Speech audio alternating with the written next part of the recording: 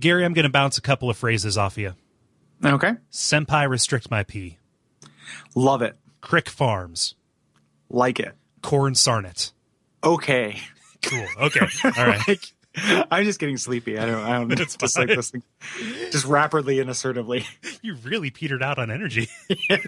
Fine. We're like 10 seconds in. Great. All of those and more are crazy, goofy gags that we've done that we would love to put on shirts and mugs and shit. Yeah, if people who are listening to this want shirts and mugs with that shit on it, you want to go to your office and drink out of a coffee cup that says Senpai restrict my pee. Who wouldn't? Imagine all the fun conversations you're going to have with people who don't understand anything. Yeah, with the HR department. But in order to figure out if you want that stuff, we have a little survey to figure out what our merchandise strategy is going to be. You can find it at duckfeed.tv/merch survey 2015. You know, we'd really appreciate it. It'll only take you a minute or two. It's super quick. And it's just finding out what you would be interested in, because if we want to sell more stuff, have kind of more physical objects in the world, but we want to be smart about it. And make it a way that works for you and for us. Yeah. Because it is a kind of a threading a needle as far as doing that kind of stuff, and we want to do it smartly. So if you could head to that site again, head to that site, we'd really appreciate it. Just take a couple of minutes of your time. And if you do so and you want to opt in and put down your email address, which is optional. We're not going to do anything gross with your email address, but if you put that in, you can be entered to win some Steam Detrius. We have 8 Steam games just sitting around that we bought on sales and stuff. Mm-hmm. And there's maybe a chance that you don't have them. And if so, you can get them. Gary, that pot sounds mighty sweet to me. It is. It is a sweet, sweet, sweet pot. Yeah. So if you want to dip your snoot in that sweet pot, go to duckfeed.tv/merch survey 2015. Snoot dipping USA.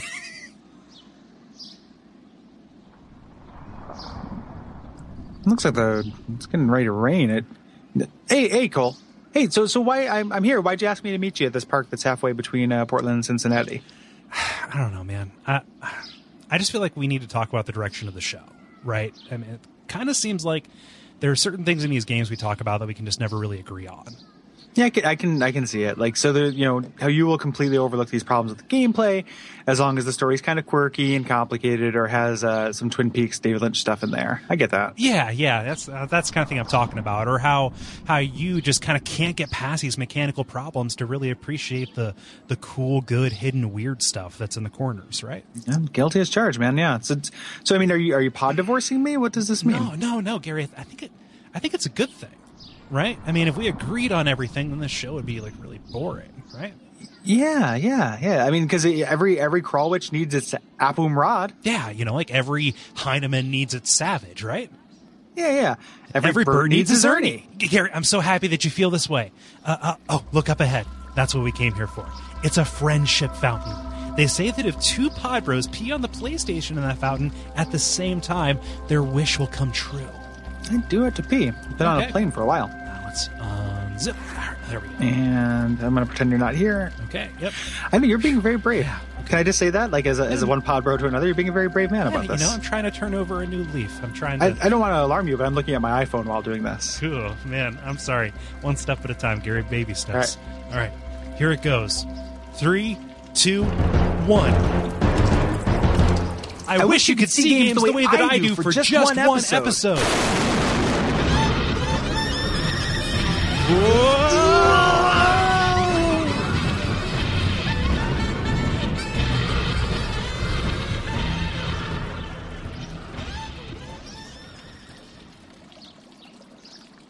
Anything feel different? I don't have to piss anymore, but other than that, I've got that good feeling that you get after you pee, but I don't feel any magic powers or anything. So, I mean, I guess maybe it takes a little while? Maybe? I don't really know. Do you think we should go record that Brave Fencer Musashi episode? Yeah, let's get back on our planes to our respective towns and do that over Skype. Yeah, okay, cool. Holla. And see you in about 3 hours.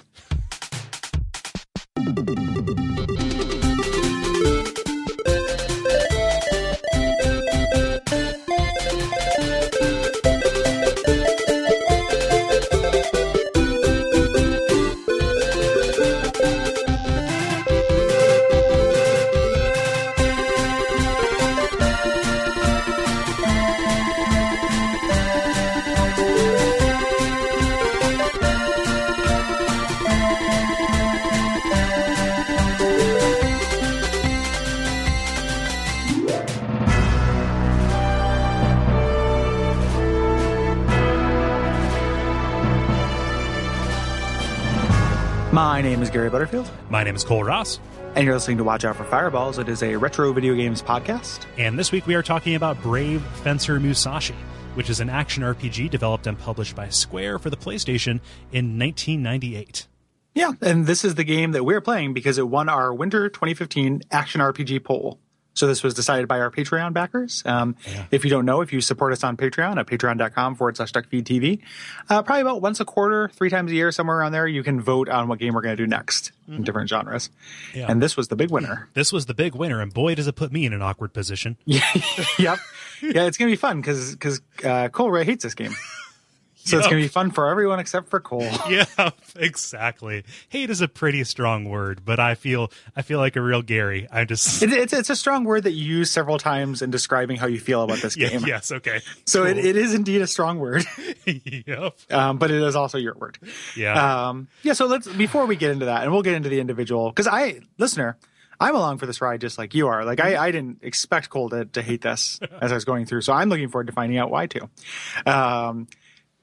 In this game, for people who don't know, this game you play as Musashi, who is a young, annoying swordsman who was summoned to this strange kingdom in order to kind of fight stuff and jump on platforms. Yes, a young samurai who was voiced by the lady who does every little kid voice in anime. Essentially Sonic the Hedgehog. Like, right. He's really Sonic-like. Yeah, right down to the hair, actually. Like calling everyone old man. And yeah. The way he taps his foot and stares impatiently at the screen. Yeah, the way that his lines sound like they're read in a different room, like he wasn't in the same studio with the people who he was reacting against. Right. Like none of the ends of his sentences sound like they are replies to things. Which if you play the game, you'll understand, but like it's kind of hard to explain where he's just like, I think I'll do that. Like everything is just this like very declarative, flat, enthusiastic read. Right. Yeah. Flat, enthusiastic. I like that. Yeah, well that's what it sounds like though. It's apt, but it sounds like a contradiction, but that's what he sounds like. Yeah. There's a shitload of voice acting in this game. Yeah, which is kind of part of why it was notable when it came out. Like pretty much, every character has a voice, even though they don't always use it. There's tons and tons of voice acting and tons of characters as well. Mm-hmm. Combat-wise, you have 2 swords is the kind of the big gimmick of this game. And one of many. Like this game has a lot of kind of systems. One of the things that when we get to kind of more criticisms and stuff, like one of my things that's not my favorite thing about it is I feel like it has a lot of systems that don't always work together. Right. But you can't fault it for not having a lot of things going on. Right. It has a lot of stuff going on. And kind of one of the big draws is these 2 swords, Fusion and Lumina. Yeah. So Fusion kind of lets you pull a Kirby. You charge it up and you throw it out and you hope that the game registers your button presses enough to fill up a gauge so you take the ability and use that to solve puzzles maybe.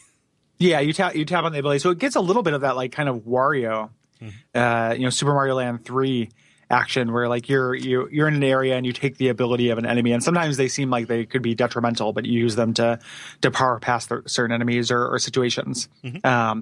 But again, like there being so many things in this game, like that's not really the emphasis of the game either, because there's also Lumina, which is your sword that gets powered with elemental abilities, and you use those to either attack or to also get past certain environmental challenges. Yeah, or to force you to go into a menu. That's true. You do spend a lot of time in the menu in this game, that's one of those things I just keep thinking about. Like if they did a 3DS remake of it, like that was the big reason why Ocarina of Time 3D was better, because you can just tap the item that you want. Like just being able to quickly tap the thing that you want to switch to would make a huge difference. Yeah. I'm going to try and sound more terrible. I realize I'm sounding pissy. So no, you can sound as pissy as you want, man. Like piss it up. Yeah. So piss it up.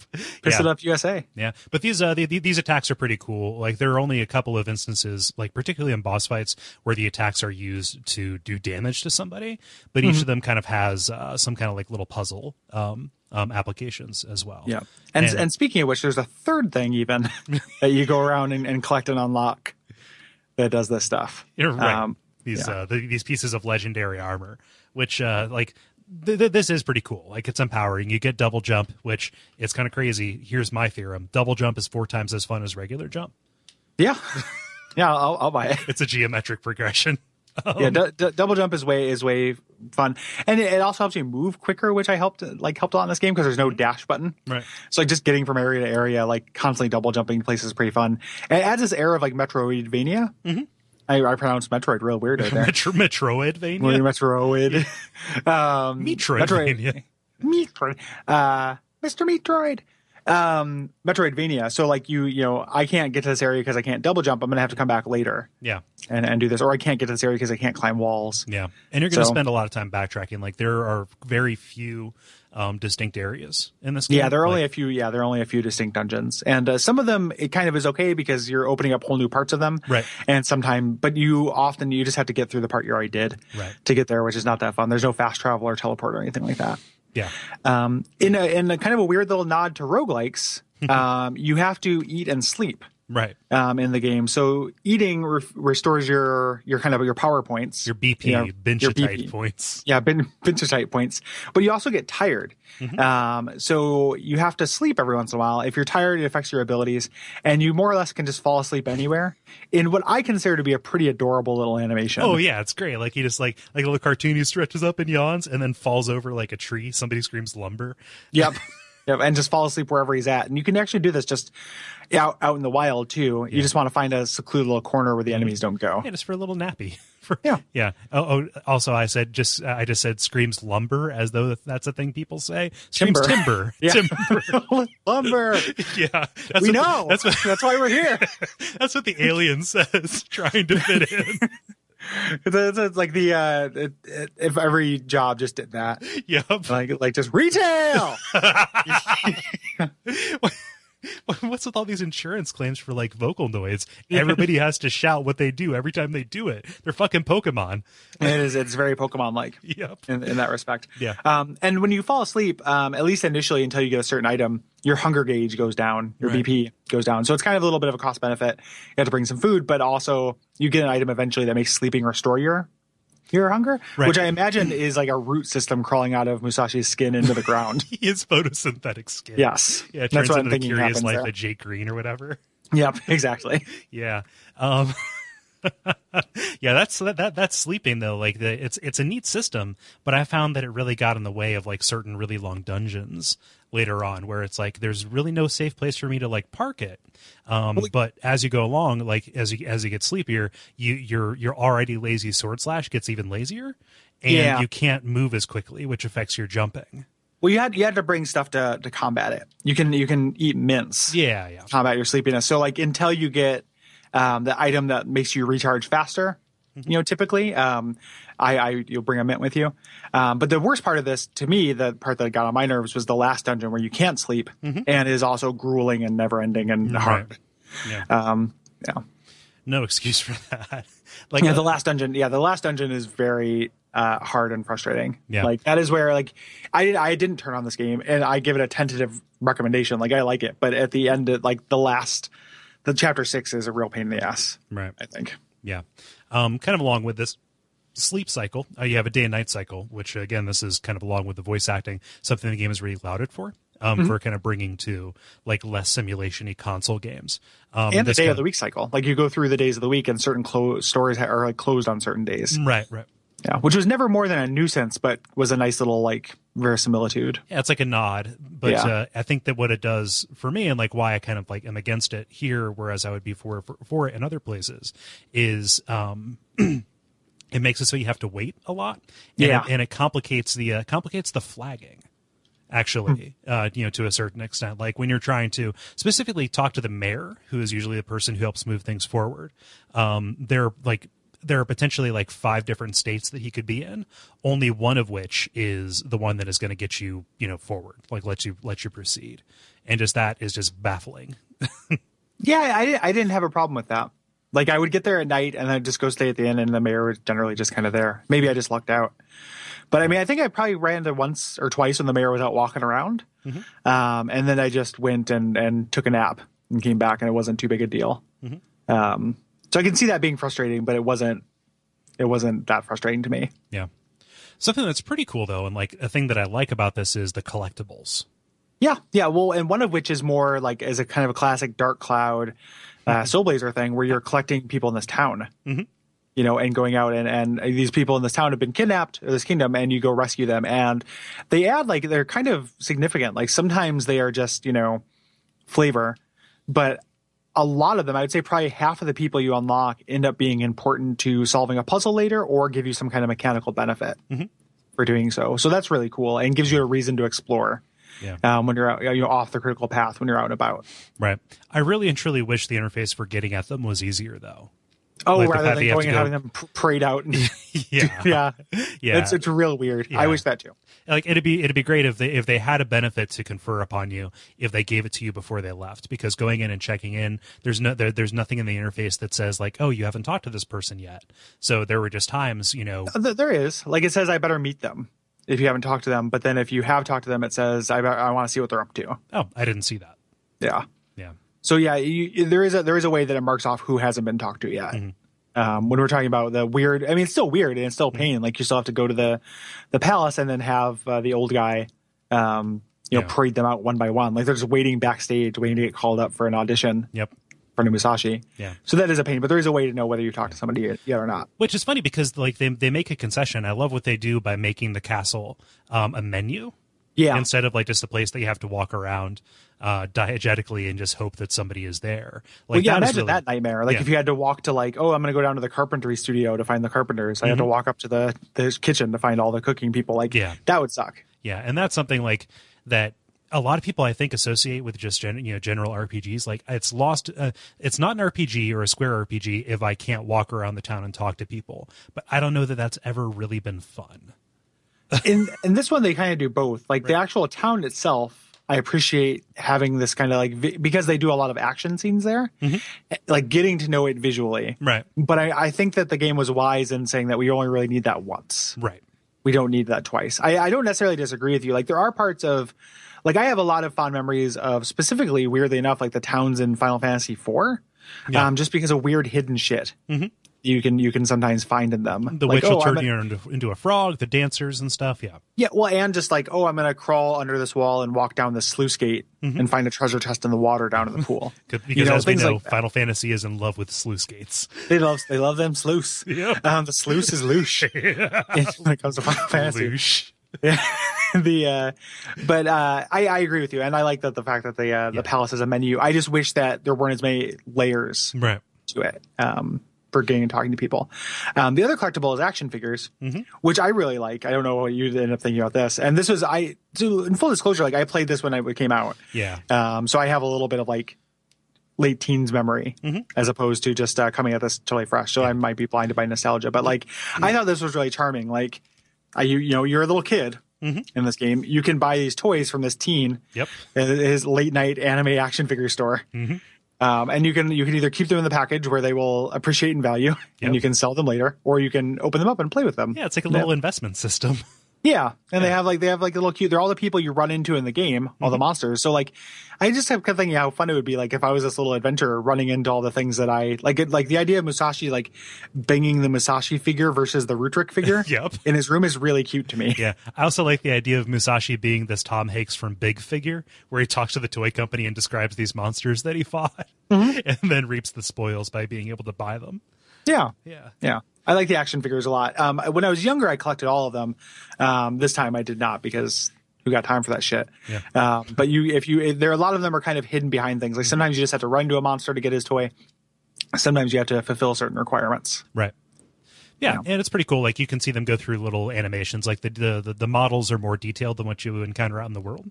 So it's like, that's what they meant for this thing to look like. Yes. I like this version of that. Yes. Yeah. Yeah. So like that's pretty cool. I enjoy that, like, that side of it because it is charming and it's right there. But, yeah. Yeah. And then the reason why those better models are significant is because, graphically this game is really ugly. It is one of Square's first like fully, polygonal games. And man, it's really rough to look at. It shows. And it's really, okay, so this is where I feel a little bit crazy about this because I think that actually is why this is no fun for me to play.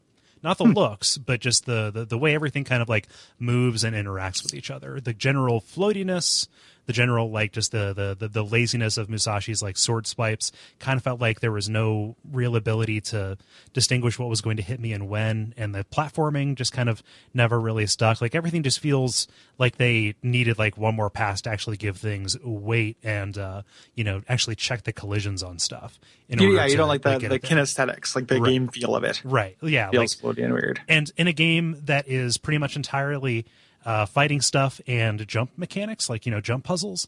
Neither of those really worked for me. And so what that led to was just a bunch of really frustrating situations where Musashi wouldn't do what I told him to do. And eventually it got to the point where I was like, I need to play this with save states because there's going to be some bullshit and I just have to be able to power through.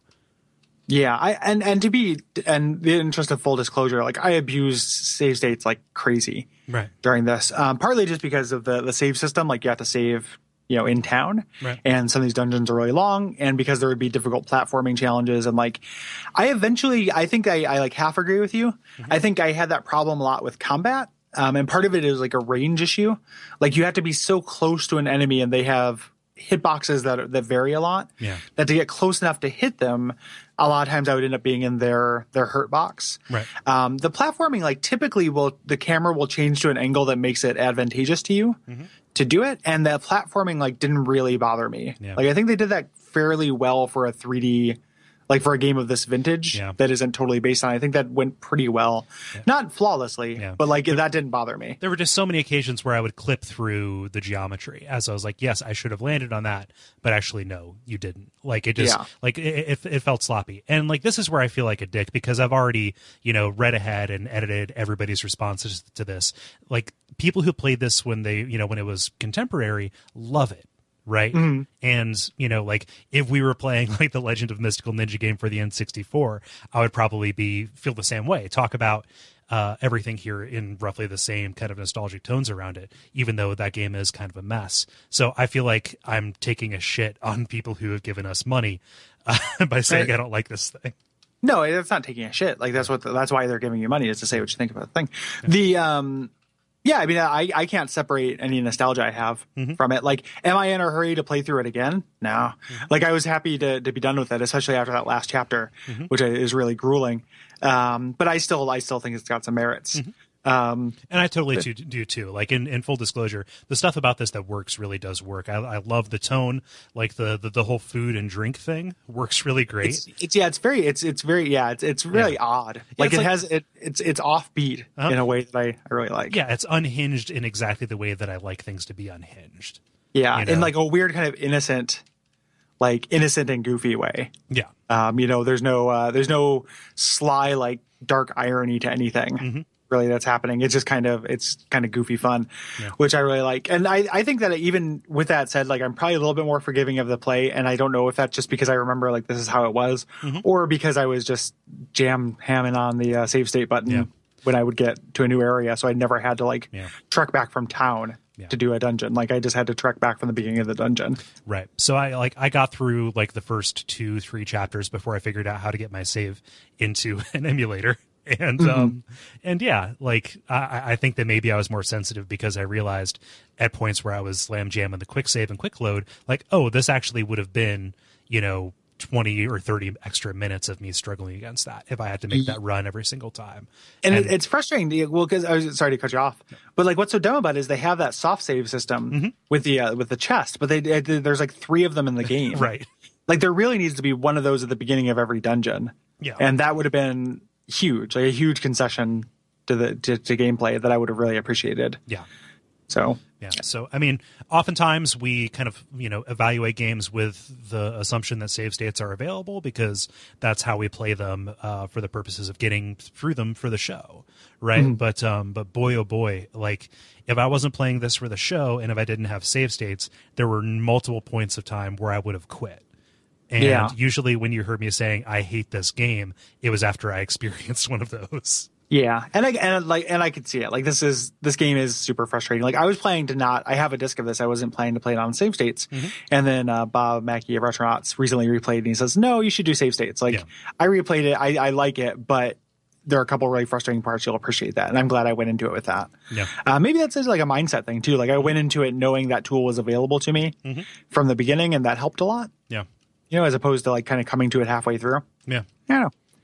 Talk to me a little bit about the translation and kind of what it was like when this game came out, when the circumstances. Yeah. So it's funny that this game has so many puns because like it's a little bit of a triumph of localization, even though they were really hobbled. So the kind of the enemy kingdom, the evil empire in this is the Thirst Quencher Empire, which originally everything to do with it had puns based on alcoholic beverages, as opposed to the good guys, where the all you can eat kingdom. Sorry, that's the first time I said that out loud. Yeah. The all-you-can-eat kingdom is all based on food. However, when they brought it to the States, alcohol is a no-no in an everyone-rated game or a teen-rated game, so they changed it to soft drinks. So they went from vodka Draginski to soda popinski. Exactly. Yeah. And there's a really, really clever little bit with one of the characters' names that foreshadows what little, plot this has that I really, really like. Yep. That they do with that. It's also, a lot of people probably know this primarily because it came with a demo of Final Fantasy VIII. That's definitely one of the reasons why I picked it up when I was young, because I was a Final Fantasy maniac. And in 20 years we'll talk about Final Fantasy VIII, and we can go into that. But I remember being young and feeling like it was going to be like a little bit of a Zone of the Ender situation, like where I was buying the game for the demo and just being really pleasantly surprised. Yeah, that's exactly what it is. I was surprised because I remember Square did that, like with what was it, Bushido Blade? They packaged or Tobal number 2. They had the Final Fantasy VII demo. Yep. Like that's a really savvy marketing move to get people to buy these games that otherwise, like Brave Fencer Musashi, half of those words are nonsense. Yeah. Like how do you market this game? Well, you just you tie it to something that is much more popular. Yeah, and there's not like, I mean, they had confidence in the product. Like when you read about like the kind of the development of this, the guy who made it, whose name I forget because I have a hard time with Japanese names sometimes, was not confident in it until he kind of saw it on the page, and then it was like, no, this is actually pretty good. Right. I like this, and then decided to push it. And like, to me, and this is more of kind of a general wrap up thing, but like one of the reasons why I have an affection for this is because it signals to me that weird era that Square was really experimental. Yeah. Like, you brought up Bushido Blade, Tobal and stuff. Like, I like that, like, 32-bit era Square might end up being my favorite era for them, even though my favorite Final Fantasies came before that. Right. Just because they're so weird, like, during this time. Like, they were doing a lot of goofy shit because they had power, and I really like that. Yeah. And like it ends up being the best of what happened on the PlayStation 1, or indicative of like, oh, there was this weird experimental period, not just in Square, but across the board, where different stuff, got through that we like you don't see a tone like this outside of like the indie scene now. Yeah. A little bit. Like just the willingness to kind of take a risk. Yeah, and I really appreciate that. Yeah, I dig this from a historical perspective. Like, just kind of like this is kind of a bellwether for like where Square's head was at. Like as they were simultaneously putting out these massive cinematic, successful Final Fantasy games, kind of these boutique things that came out in the margins, having a value. That's really great, and I'm happy this sold because it means that there potentially are people who like something quirky and weird like this. Exactly. Yeah, exactly. And just something that's off genre for a company that really has only done one thing. Before, like, I'm kind of charmed by the idea of their thinking, people love Final Fantasy VII. We're good jabillionaires now. What would it be like if we made this? And without exception, the answer to those questions are all really interesting, even when they're not good. Yeah. Like Urges and Einhander and Tobal and Bushido Blade are all like, Bushido Blade I think is actually really good. But this are all like at least interesting, even if you don't think they're good. Like they're like, oh, this is what happens when a company that doesn't usually make this type of game does that and brings their sensibilities to it. It's weird because like one generation later in the Xbox and PlayStation 2 generation, Ubisoft did something really similar. Like they had the Tom Clancy stuff that was kind of carrying everything through, and on handheld they had like the Pets and Brats, like all of these kid oriented games. But simultaneously with that, they were releasing these kind of like loss leaders. They were releasing your Prince of Persia, Sands of Time, and your Beyond Good and Evil, right? Like just kind of back when Ubisoft kind of had a spine to make these kind of just to make a non-open world thousands of objective game. Yes, which is all they do now. Right. So yeah. Exactly. Like you can see these kind of things pop up before everything kind of calcifies. Yeah. I like that. I mean, I like that. Like I'm gonna like an experimental period from a company I really love. This game, as we mentioned, it was a success and it did have a sequel on the PlayStation 2, which I've never played, called Musashi Samurai Legend. and it looks a little bit edgier. Yeah. Than this. It looks Kingdom Heartsy, actually. Like Yeah. if you look at the character designs and stuff. Yeah. Which, And nope. almost everything is edgier than this. Like this is the least edgy game that's ever been. Yeah. This is like Mario is slightly edgier than this. Like Nary a corner to be found. yes. Yep. Tons of visible polygons, no corners. The Brave Fancy Musashi story. Yeah, but I'm not going to handle a Kingdom Hearts game. Nope. Those games are awful. Here's the secret to those people who are mad about Kingdom Hearts games not being good anymore. They were never good. Those are terrible games. Like they're so boring. That first game is so boring. Yeah, I'm along for the ride with you on that one. That's even just looking at the protagonist is hard. Mm-hmm. Like it's just like it's everything about Final Fantasy with like nothing about it that is good. Mm-hmm. Yeah, it's and Teflon. Your eyes just kind of roll off of it, and then pour a bunch of Disney all over it. Which I don't care. Like, won't you wonder what happened if your favorite Final Fantasy characters interact with your favorite Disney characters? Of course not. No, not even remotely. That never occurred to me, and it never would. I think it's a tragedy that Mickey Mouse has more like cachet in America than Bugs Bunny. Like that is one of the great injustices of the past century. Yeah, exactly. Like Disney is bland and awful. And I mean, it's well animated softness is what I associate with a lot of that period of Disney.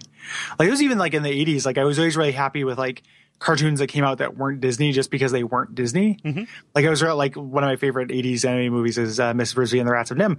And not just because it's like super dark and great, but also just like, oh, this looks a little bit different as opposed to this like weird like 80s through the 90s Disney aesthetic that I just associate with being like really, really samey. Yeah.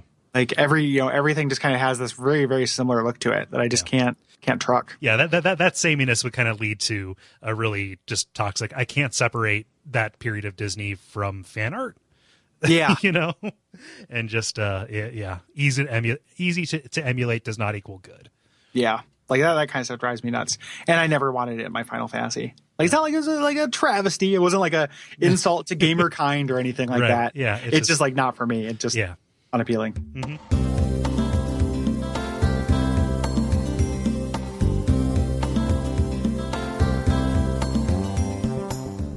Tell us about the plot of this game, though. Yeah, there's nothing to do with that stuff. Right. So since this is an RPG, a lot of the fun is in the discovery. So going to do like a little bit of a setup here. The all-you-can-eat kingdom is under attack by the Thirst Quencher Empire, and Princess Filet's last hope is to use the magic power of Binchatite ore to summon a legendary hero, the brave fencer Musashi. And what they get instead is a little kid reincarnation of the hero. Gary, did you know Musashi was an actual person? Yes. Okay. He is kind of a Paul Bunyan figure in Japanese history because he defeated somebody with an oar. Like he is one of their big hero guys. Yeah, which adds, it's the reason why everyone's so shocked that they get this little kid who's honestly not that much shorter than they are. Is because they were looking to summon, Jesus, and so they got Pinocchio. Right. Like in that Kingdom Hearts mashup. Right. So the citizens of the all-you-can-eat empire have been trapped in this Binchatite, and Musashi is tasked with finding the legendary sword Lumina and using it to save the kingdom. He must collect 5 elemental scrolls, defeat 6 crest guardians, and collect 5 pieces of legendary armor in order to defeat some kind of dark wizard that really feels like it comes out of nowhere. Yep. It's square, man. Yeah, exactly. Like Satan has to be the end boss. Along with Fjord Flatsky and his band of leaders. At the end. One of my favorite Liartown USA gags is a Netflix summary for a movie called The Malediction Prophecy. I think I've seen that before. Yep. That's very funny. Where it's this ancient order is seeking to find this relic which will stop this order. Like it's just a run-on sentence where everything is behind everything else. Yeah. That's what this plot is. That's what this setup is. Yep. Yeah. So collecting is the order of the day. Mm-hmm. Yeah. And this kind of leads seamlessly into the opening where pretty much that exact same thing happens. You see the different ticks that everybody here has, something that Square does really well in differentiating characters through text, and also you're getting a sense for their voiceover. So you have one guy, Stuart Ribson, who talks in phony Dragon Warrior oldie Englishy. Yeah, he adds F, to the end of everything. Right. It's pretty funny. Yeah. This guy's great. And then you also get Scribe Shanky, who's just has super feminine voice. Yeah, and also calls him handsome. Yeah. Yeah. So there's a little bit of like gay panic stuff going on there. A little bit. But again, like the reason why I think it lands just fine is because Musashi is oblivious to everything. Oh, yeah. Like anything that's happening around him, he's just like, gotta go out and do it. Yeah. You know, and just, just ignores it all. So it doesn't feel gross in any way. Like, none of the stuff feels gross. Like even like, and the princess, like being unable to like fend for herself, like them constantly calling him a midget, like none of that stuff feels gross with modern lenses just because it is so oblivious. Right.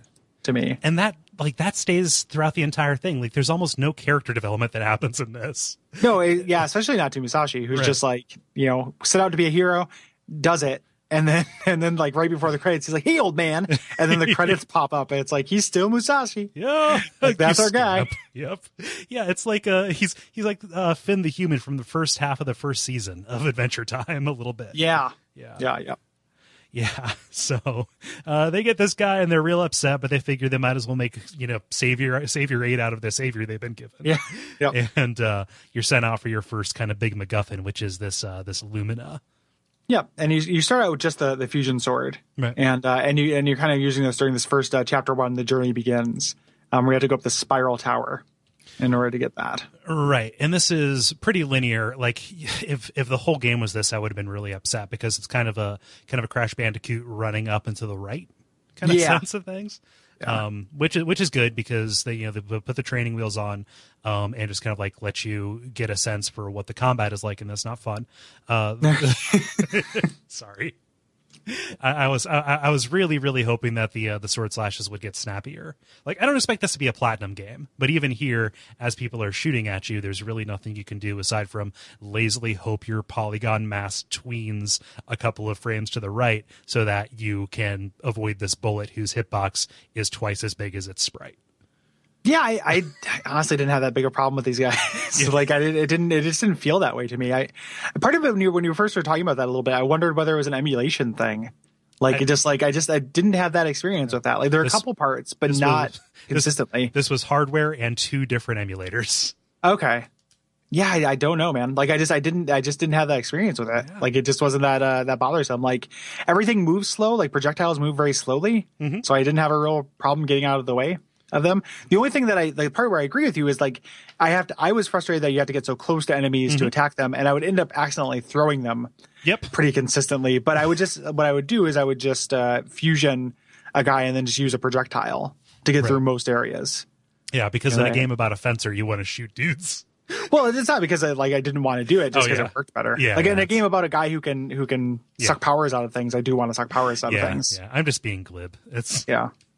The fencing is not great. Right. If that is your point, the fencing is not good. Nope. And part of I really think a lot of that has to do with sword length, especially like because we're playing 3D Game.Heroes for Bonfires of Chat, which has a huge sword. But even if it's a minimum, like the sword is like twice as tall as you at its shortest. And here it's like realistically proportioned. Like even if you play Zelda, like Link to the Past, that sword is as long as you are. Right. And that's not realistic. And that's why a lot of people didn't like Zelda 2 is because it seems like you have this puny little dagger, but no, you just have like a short sword. Like that's how big they are. Right. Like we exaggerate the size of swords in video games in order to make those games fun. Exactly. And this game doesn't do it. So you have to get very close to things. Yeah. Which I also did not like. Yeah. Mostly because I accidentally threw them. Like I was always picking up, and it's kind of cool that you can pick up and throw guys. I spent a lot of time throwing guys into the river, instead of dealing with them. But that might impact your experience. Gain, I think it does. Yeah, it possibly. I forget. You definitely, if you throw them off of something, you don't get items from them. Yeah, that's true. Which is a big deal because that's where you get some recharges that make, just lasting through a dungeon. It gives you a little bit more endurance and staying power throughout the entire thing. Yeah, that throwing is really problematic because you have to press toward. That happens when you press toward an enemy and attack, but you're always going to be pressing towards an enemy because your range is so shitty. Right. Yeah. Like so to get close after it. Yeah, I agree. The throwing that's a problem, and it doesn't do enough damage if you throw them on land if you don't throw them on a river to actually kill them. So it kind of just makes it frustrating to keep going with a guy. I did not. I like the idea that I could throw a guy. I didn't like how it played out mechanically, just because the sword needed to be longer. Yeah. So eventually, I ended up just kind of doing jump attacks on things, which one would get me into somebody's hitbox, better, and 2 would stop me from throwing them. Yeah. So, and then when I would land, then I would do my combos, and it worked just fine. But I would always kind of lead off with a jump attack. Right. Yeah. Yeah. So you proceed up this path and you get to a tower where this kind of becomes what the game is eventually going to be, which is a platforming challenge kind of stuff. You're avoiding these obstacles. You are destroying these statues in order to kind of ascend past these really cool hanging skeletons. Yeah.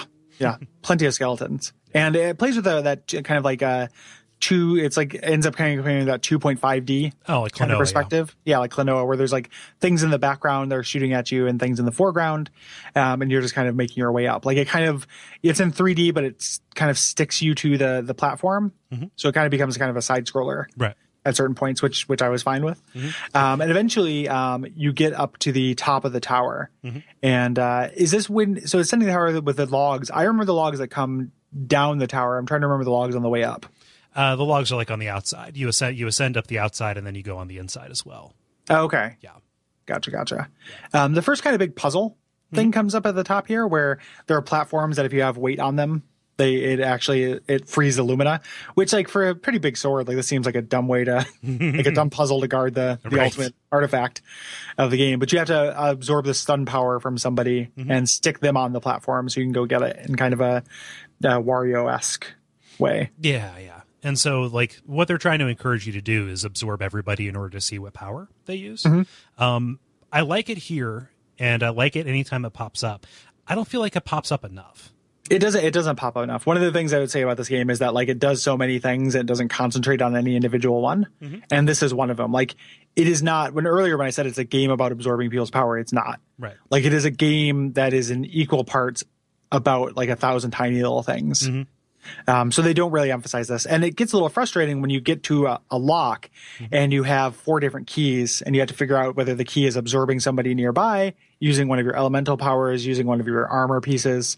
That gets a little bit frustrating later. Right. So the signaling as to what you need to do is not always great. Yeah, it's a little bit the Arkham City challenge where there's so much that you have to kind of keep track of a little bit in terms of like the verbs at your disposal that coming upon something that they haven't asked you to do in a while ends up being more difficult than it should be just because, I thought that wasn't a thing anymore.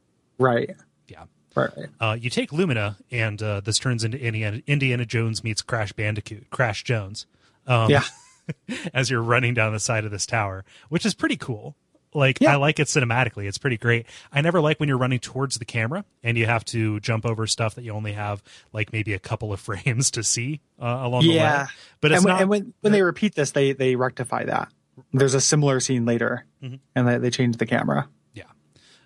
It doesn't get really frustrating until you get down into the path, which, that linearity kind of pays off here because you're running along this place that you've seen before through a different perspective. However, that river jump ends up being a real problem. Yeah, that river jump is tough. Yeah. It's interesting. This too signals the way that the game is going to have these little set piece moments. Like, again, like talking about how it can't really focus. Like, it's almost like the game has ADHD, much like a tiny little Brave Fencer Musashi does. Right. Like, where it's constantly looking after the new shiny kind of object. Because you're going to be doing a lot of little things like this. Yeah. Like, you get to an area and it's like, instead of it being like, here are the mechanics you've mastered on your way here, here's the final exam for them. That happens sometimes, but just as often, it's like, well, here's a totally new thing to kind of get you to the next big, like, goofy challenge that sometimes has a totally different set of mechanics to it. Which variety is/can be a really good thing. Yeah. And I would say it half works here. Like, about half the things I really liked, half of them I didn't care for too much. And then within the ones I cared for, maybe, half of it I didn't like. And within the ones I didn't care for, maybe half of it I thought was pretty good. So none of them are total successes. Right. But you can't call it, well, I guess at some points you could call it boring. You can't call it stayed. Yeah, it's not stayed. Yeah. But this solves the problem of how do I get back to the castle by just having this gigantic head boulder chase you to the castle. Yeah. Where you encounter kind of the first representative of this Thirst Quencher Empire, Rutrick, who he reminds me of, Flame Manatee or whatever. Not Manatee. Oh, sure. From Mega Man X. Mammoth Flame Mammoth. There we go. Yeah. He's an elephant. He's a Dixie elephant knight. Yeah, he's got a toe like this. Yeah. He's got a real like Creole bluster. Yeah, steam knife. Why don't you cook this crawdad? Yeah. Yeah. And then you're like, oh, this Takes is off the on a bad guy, fan huh? boat. Yeah. How'd a crime go? So he heads out, and essentially he's kidnapping, or he has kidnapped Princess Filet. Right. And he sicks the Steam Knight on you, who is the first boss. Yeah, which I like the bosses in this game by and large. I like them. I like 2/3 of them. Yeah. Like a lot of them, like the way the bosses work are not just like do enough damage to them. It's figure out their patterns and dodge their attacks enough until they show their weak point, and then you have to hit that a certain amount of time. When it's 3 times, I'm into it. Yep. When it's 5, I'm not. Nope. So somewhere like 3 is the perfect number for the times I have to do this thing. Yeah, I see, and I don't know why they have health bars, because Yeah. you're doing damage to them and you're just trying to bide your time until they expose their weak point. That's what I want to know. I want to know how far away they are from exposing their weak point. Yeah. And find some other way to indicate how many hits it's going to take. Like, because, like that's what I need status on. Yep. Not how many more hits is it going to take to like kill this thing. Like the separation between, okay, what you're actually playing and trying to figure out to beat this guy versus are you going to be able to take advantage of the window of opportunity here? Like those are two like subtly different things that the interface doesn't accommodate in a way that I found like useful. Yeah, I agree. And it gets to be a bigger problem a little bit later on where enemies have shorter windows where their weak points are open. To where knowing when you need to be, like, I need to be dodging them, but I need to be dodging them close to them because I'm only going to have a couple seconds to get in there. Right. Because it's very important. Yeah, especially because sometimes you need to charge up an attack, and that is that is something that they really are making you gauge, right? Yeah, especially the end boss. Right. So that's a big problem. Here, I don't think it's that bad. Like, he is tough. Like, it is a tough fight, but he does not. Like, I'm still okay with this guy. Yeah. It does take a little bit too long, and you're not very powerful at this point, kind of HP wise. Like, you upgrade that throughout the game, and you can't take too many hits here. Like, the enemies hit hard. Yeah. In this game. And what you're trying to do is you're trying to attack his ankle plates in order to like get him to stumble, so you can attack the gooey core, the gooey bench attack core. Yeah. But the problem is those ankles shoot out steam, so this enters the long running Musashi tradition of not being able to attack somebody without being damaged yourself. Yes. Yeah. And you can at certain points attack them. But those points are few and far between. Yeah. So you can play it safe and wait for those, or you can kind of eat some damage and get in there. So, but eventually you just kind of harry him back into the village. He destroys countless people's houses, and this village looks nothing like the village you actually end up in. Right. I like that. I like that this changes venue. Like you're fighting him through these different structures. Yeah, like you're just kind of pushing him back because you can't quite kill him, and you never can actually quite kill him. You eventually just push him off of a cliff and then drop his flail upon him in a very Looney Tunes-esque manner. Which I liked. Yeah, that's cute. Yeah, I'm going to keep calling out these things that I found joy in. Yeah. Keep the light alive, Gary. Yeah, well, there's a light and never goes out.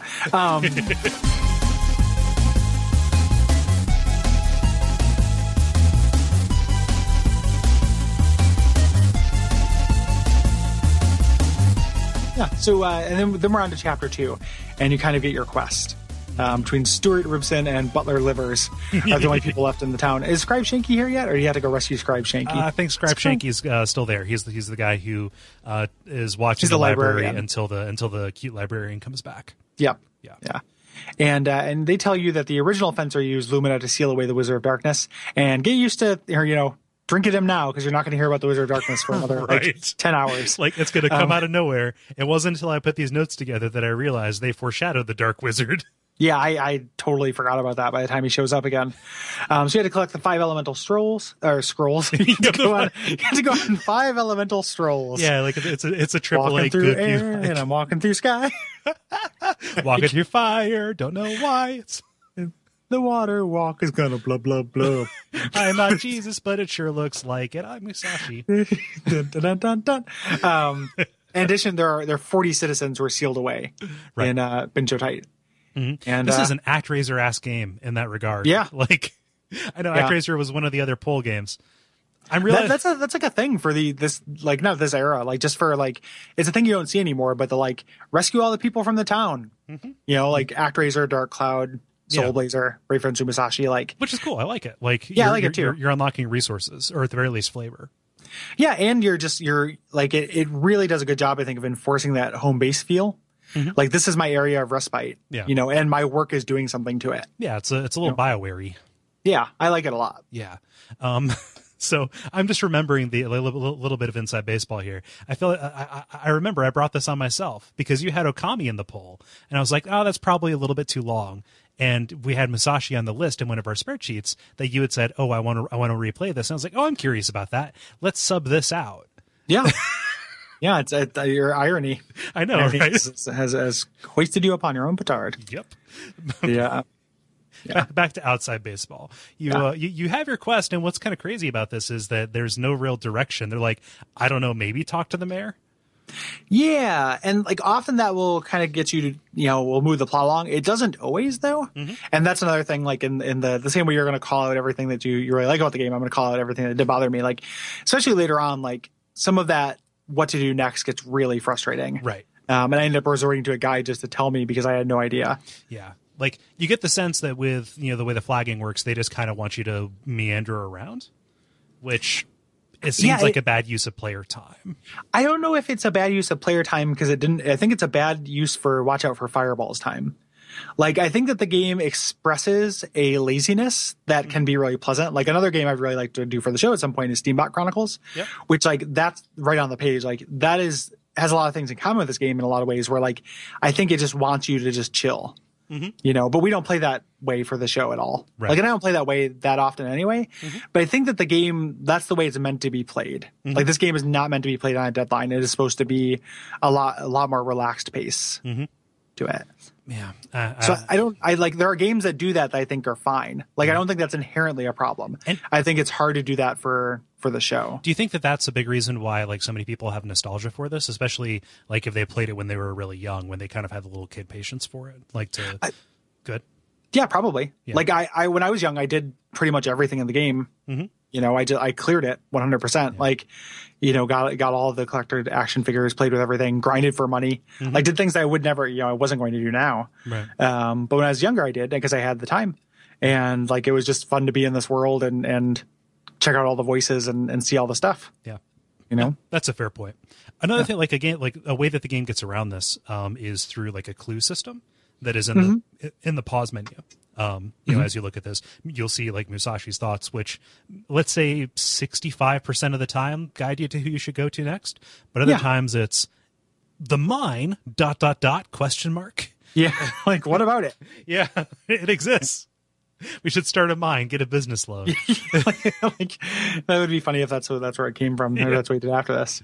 It helps enough, but honestly, like if you're going to replay this with modern, even if you're not playing out a deadline, I would have a guide handy just for this at the very least. For when you're ready to move on. Like what to do next. I don't feel like talking to everybody in town again. Yeah. You know, you go down the zip line to the village using your swords. According to describe Shanky.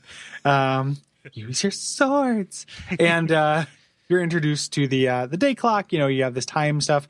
And the village, which is, there aren't a lot of people who still live here. Like, there are people you're going to have to rescue. But there's the basic amenities, like the shops are available. And your first kind of quest is the mayor wants you to rescue the dog. Like the town dog. Yep. Who is lost at Twin Peaks Mountain or Twin Peak Mountain. Damn good cherry pie up there, I hear. Yeah, that's what I hear as well. Yeah. And unless you've, the guard will not allow you up there unless you've talked to the mayor. I hate that guard.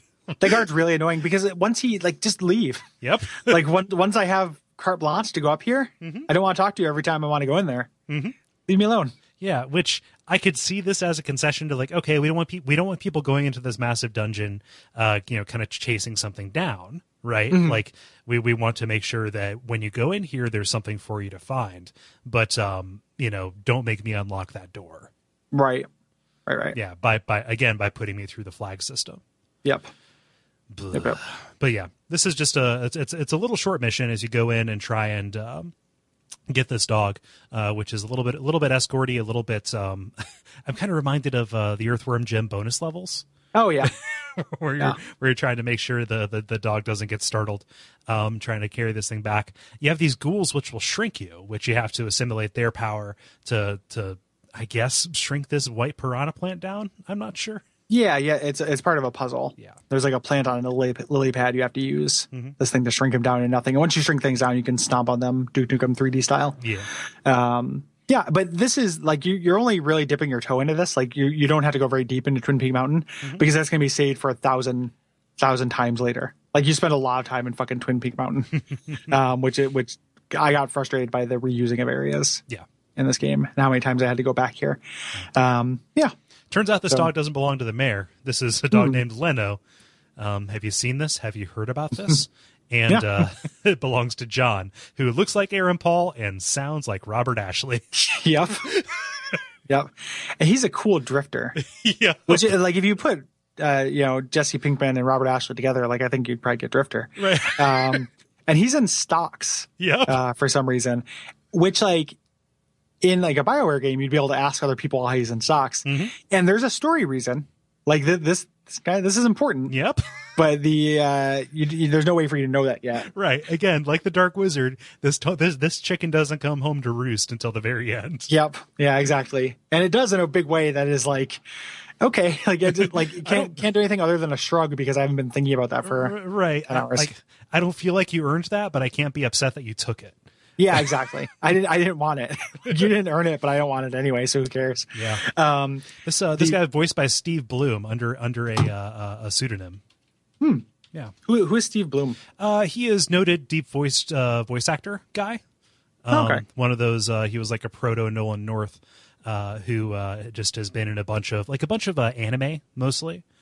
Cool. But you may know him. He was. Oh my gosh, what am I thinking of here? Yep, it's a whole bunch of anime. He was in Teenage Mutant Ninja Turtles and stuff like that.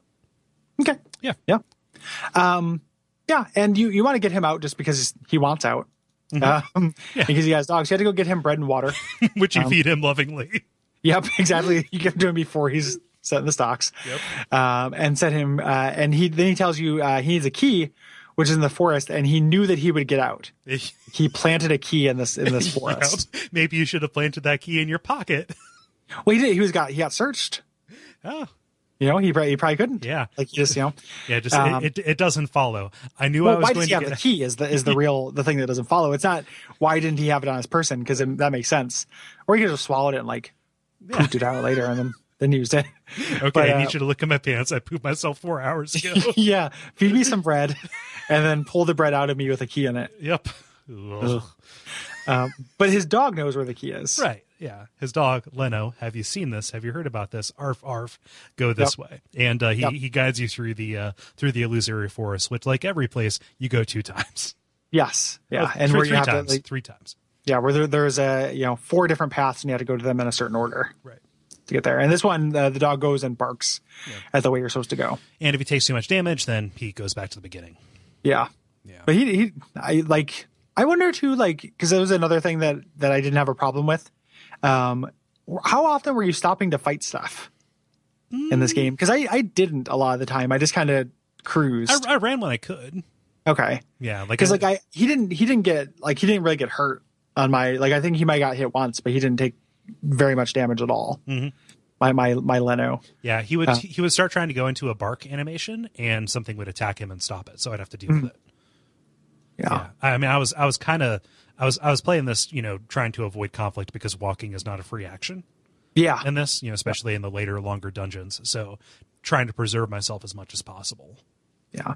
One way to do this as a pro tip, if anyone's playing this, is that if there's just one enemy harassing Leno, absorb him. Because that's an instant kill and an enemy can't react while you're absorbing him. Right. So not instant kill. It takes a little while, but yeah. It paralyzes enemies. It is an effective kill. Yeah, you can stick your sword in them and then go and just do whatever you want to. Mm-hmm. Like while that meter's running out, it can't move. Right. So you can use that to paralyze enemies. Right. So you get this key and you get John out of the stocks, and he tells you to meet him at the top of Twin Peak Mountain with 4 trees. Yeah, this is real weird. Yep. I'm like, what a very specific plan that you have. Yep. 4 trees of any kind. Like mountains usually have trees on them. No, you'll know the trees when you see them. Yep, they're the trees. They're the ones you can hit. Yes. The trees are not what they seem. Yeah. Yep. Yeah. So now you're going further up Twin Peak Mountain, which it turns into a pretty cool dungeon. Like I'm okay with the platforming at this point, especially with no time restriction on it. Like this, the poles and the spinning trapeze kind of things. Those work for me in general. As long as the stakes aren't really high. Yeah, and they're not high here at all. And the camera generally does a good job of putting you in the most optimal kind of perspective to take care of these things. Right. So like when you're on the poles, the camera goes from above, so you can, which direction to press to get to the other pole. When you're on the trapeze things, it goes to the side. Yeah. So you can see. Although I did run into situations, not so much here, but later, where I was trying to trapeze along a curved surface, and pressing right doesn't like stick you on like a normal plane to the to the wall. Instead, it just like puts you out like off to an angle, so you'll miss the next peg. Yeah, and that's if it's where I had a problem with, that's where I ended up using a lot of double jumping. Yeah, like to get there, and that was the only way I could make it work. Eventually, and on your way there, you cut down these trees, and then when you get up there, the reason why he wanted these trees is to build a raft. Because he knows that there's a piece of legendary armor at the bottom of this like waterfall. Why do we have to climb up the top of the mountain then? Yeah, like why couldn't I have just built a raft and then scoot it over to the thing? He's designing a water park. Yeah, that's really, and the raft, you have four slants to this raft, and every time you get hit during this next game, you lose one of them. So eventually you end up at the bottom just surfing on one log. Did you just call this an X game? I didn't, but I should have. Yeah, I think that you did. I think you did. Oh, I think you misspoke and called it an X game. Good job, Gary. Yeah, I need you to take these legendary pair of Vans. Yeah, yeah, and drink the dew. Yep, the legendary Bincho dew. Yeah. So this is a mini game where you're going on a raft down a waterfall, essentially. Yeah, it's like a skate or die level a little bit. Yeah, it's a lot like that actually. That's apt. Yeah, and you're kind of just trying to find these lines of coins to get. You end this a rich man if you survive it. And this is not as hard as some of the later ones that you're going to find. Like this is generally inoffensive, I think. Yeah, I like this, and the perspective is good for getting around it. Like and you get to the bottom, you get some gloves that allow you to climb walls. They're gloves that allow you to stab your swords into walls. Right. And climb. Yeah, which is neat. Like I liked figuring that out. Like, okay, I'm stuck to this wall. What do it's hand over hand. Yep. Yeah, I like that too. And then you can abuse your jumps too. Like you can jump on a wall and then jump higher and get up those pretty quick. Yeah, which becomes handy later. Yeah, like right away because you go back to Twin Peak Mountain and Rutrick is there and he wants to race you to the top. Yep. Oh wait, no, this is that's late. Not quite yet. Yeah, that's okay, soon. Cool. You know what, Gary? Can I be blamed for wanting to skip the next thing? No, don't. We have to talk about it. Yeah, this is I abuse save states a lot, but this was the first time I was abusing save states and being like, this would be awful. This would not be tolerable. And this is before I got save states, and boy howdy, did I have to do it over and over again. Yeah, that's why you don't like this game. Like, I bet you could probably just like zero it in on this exact point because this is pretty egregious. Yeah, so this is Steamwood. You go back to the town and it's full of steam. It's dark. Everybody's panicking. The gigantic mechanical tree that provides power to the village is overloading. It's about to melt down. Yeah, what power? I don't know. Like everything's candlelit. Yep. What are they using this for? I don't know. Anyway, I don't even have a clever answer for you. But it's up to you to go in there and kind of relieve the pressure, right? Right. So this is like a complicated series of like mini games that you end up doing twice, frustratingly enough, where you have to hit these valves in the right order, and there are timing puzzles. And you have two clocks. You're working on the 24-hour clock to save the time. Well, Gary, it's not 24. It's not 24 hours. It's hours, except the minutes count down faster than seconds. Yes. Yeah. It is probably 10 minutes. It's stressful. Like if they had just put a 10-minute timer up there, I would have been fine. But instead, I'm watching it go down like it's a time bomb in 24. Like just.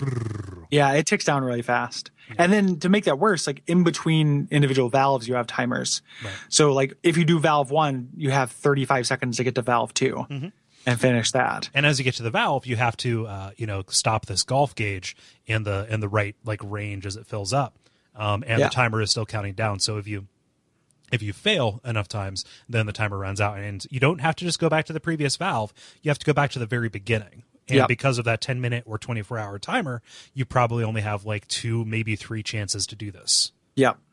Yeah. Like I said, I was abusing save states here because I knew it was bullshit, but I can recognize that it's bullshit. Yeah. And the trick is in between, you're trying to do some, platforming, nowhere more egregious than when you're trying to make a diagonal jump off of the platform in front of a valve to kind of the ring around the central shaft, which I overshot plenty. I either overshot it or undershot it on a regular basis. Or I, took damage from a wall of steam that, again, had a hitbox about twice as big as its sprite.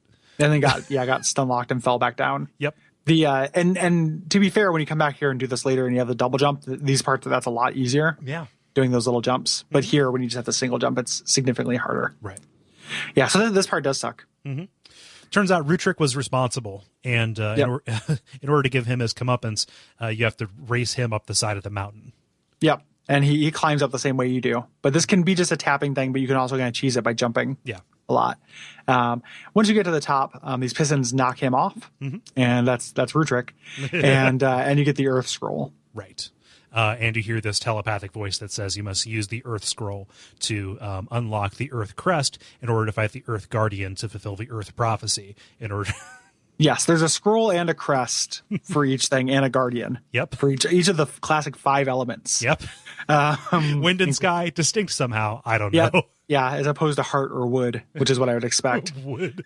Wood is the traditional Japanese 5th element. Is it? Okay. Yep. Huh.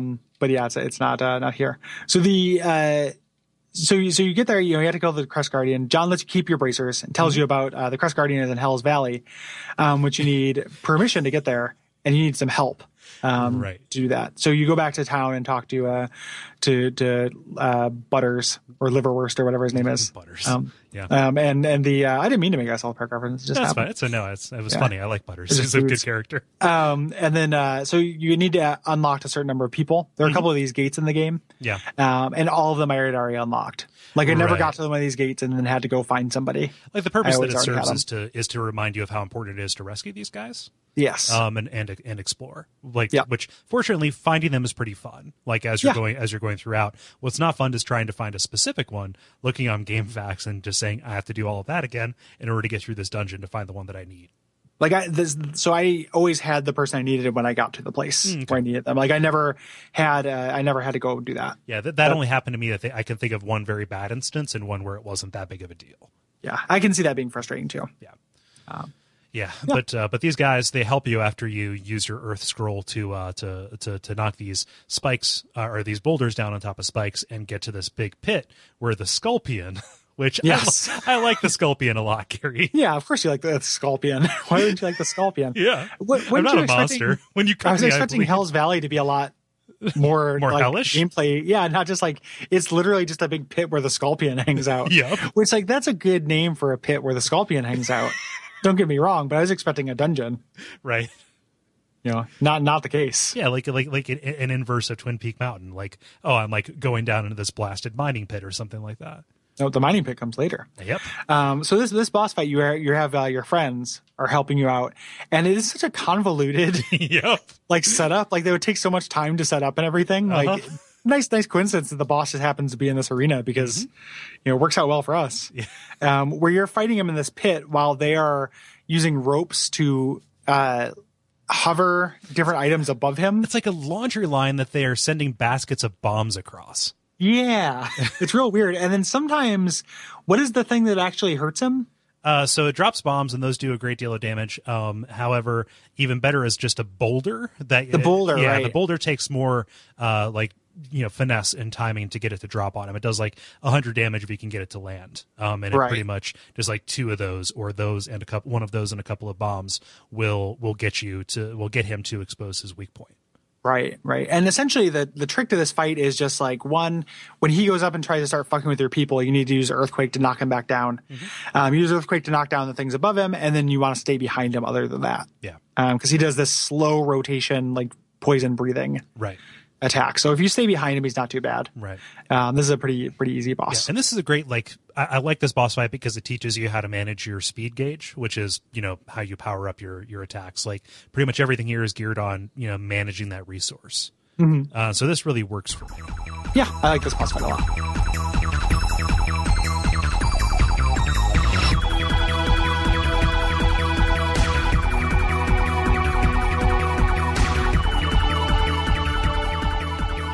So after you take out the Sculpion, you kind of see the evil Emperor himself, right? This is the first of several interludes that take you into the Thirst Quencher Empire.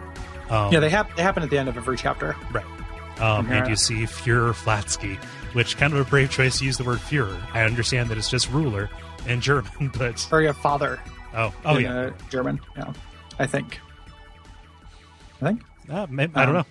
Yeah, I couldn't tell if you were checking or if it was the. But so Führer Flatsky, who has an exaggerated German accent, and they talk about their plan, which is Mission Vambi, which is heading up, and that's what Chapter 3 is all about. Mission Vambi. Yeah, that's that is pretty funny. I like that combination. I don't like fighting these Vambis. Yeah, but I mean they're so cool. They're so easy to avoid. Like, did you fight them? Just walk around them. I know. I walked around them, except they would grab me. Okay. Like when they grabbed me, it was no fun because they would just drain so much of my health. Yeah, they do a lot of damage if they grab you. Vambis are half vampire, half zombies. And you find out that Tim, Grocery Tim, who is the son of the lady who runs the grocery, was attacked. And he can be cured if you get something called Mysteria and Aquilin from Twin Peak and the Mine. I don't know where else to put this, so I'm just going to put it here because we mentioned the groceries. This game, like everything, if I totally agreed with everything you said about this game and really totally hated it, I would still like it because you can buy milk, which will then turn into rotten milk, then turn into yogurt, and then turn into cheese in your inventory. That's great. That's pretty good. That's so good. And it's like if you're just patient enough, this healing item will get better and get really, really good. Like cheese and yogurt are great. Like those are really good healing items. Yeah. Milk is not that great, but like the fact that your food goes bad but will actually change into things is so cool. Different properties. Yeah. It's a little bit like puzzle craft. Yeah. Yeah, that's I didn't realize that. I didn't bother with groceries too much because they would go bad. I instead would just eat whenever I was back in the village. Yeah. I would all my village eating was just staying at a hotel that had food. Yeah. But I knew this from when I was younger to buy milk and be patient because you'll get returns on that milk. And that has informed every decision I've made to this day. Yeah, time makes fools of us all. Yep. I like it. I see what you did there. Yeah. But kind of the next step here is to figure out how to get into the mine, which has been locked so far. Yes. And this is the first time where you've really been gated by the time. I think. Like you have to wait until a very specific time, 11 p.m. In order to get the key, and then once you're inside the mine, like in this hidden lake, the flower only blooms for a certain amount of time. Right. Which like you can pass time inside the mine. It's not like you have to time it like the beginning of the mine to just arrive there at 3. You can just go exit the room and go to sleep for a little bit. Yeah, and it'll be there. But they're trying to introduce that mechanic. So you're in the Bincho-type mines, which are this kind of like rocky area with jumping platforms and avalanches to avoid. The kind of biggest deal and the thing that I hate most about this is poison. Yeah, which I'm glad you have it bolded in the notes, because I'm beginning to think that like status effects that linger outside of a battle don't really have a place in games. Right. Like I love the way that Final Fantasy X deals with it, where like they just last throughout the battle and they're gone. Yeah. I never really want to deal with that outside of a battle. I don't like it. I don't like it here. Mostly because it affects your movement. Right. So like there's a boss I did later entirely poisoned. Oh no. It was like blood chillingly annoying. So I just had to double jump everywhere just to move at all. But it like slows your sword swings, slows your movement speed to a crawl. And there's not always easy ways to antidote poison. Like you can stock up on antidotes at the town, but you have a very limited inventory. Right. In this game, like, you can carry 10 things with you. And later there are a couple of quest specific like items that junk up your inventory. So in the end, you have 8 inventory slots to work with, and you need those for healing things because and like a mint. Yeah. Yeah, always carry a mint with you. Well, that's just general rule. Not for you, but for other people, right? Just sometimes it helps. Same thing with gum. Always carry gum because somebody might want gum sometime. Yeah. But yeah, like I agree with you on the status effects. Like if you're going to do that, at least make the result interesting and not tedious. Yeah. Right. Like, I'm going to go back here. I'm going to talk about Dark Souls a little bit. Like getting egg burdened for as hard as it is like a weird little diversion that ends up kind of like changing the game for a little bit. Same thing, arguably with Curse, right? Like, yeah. And less arguably with like poison or toxic. You're right. Like, even though like the thing with those in Dark Souls is that the consequences are so high that it kind of, ends up being interesting just because you want to avoid it at all costs. But then it doesn't have the conflicting mechanic of like making inventory so limited that you can't carry things around to heal. Right. Yeah. Like in Dark Souls, it's about being prepared. Here, you're only able to be prepared for a couple things at a time. Right. And in a place like the Venture Tap Mine, which they make a big point of saying, oh, everything is poisonous down there, you're going to run out of those. And there are enemies that you can kill that drop antidote, but that is not reliable, and you're not going to want to be fighting enemies. Right. And there's the other way around it is if you absorb, if you use fusion and absorb one of the enemies who does poison, it gives you like a temporary poison that makes it so you can't be poisoned. Right. You get something called toxic, like just going back to Dark Souls, and you act like you're poisoned, but it runs out.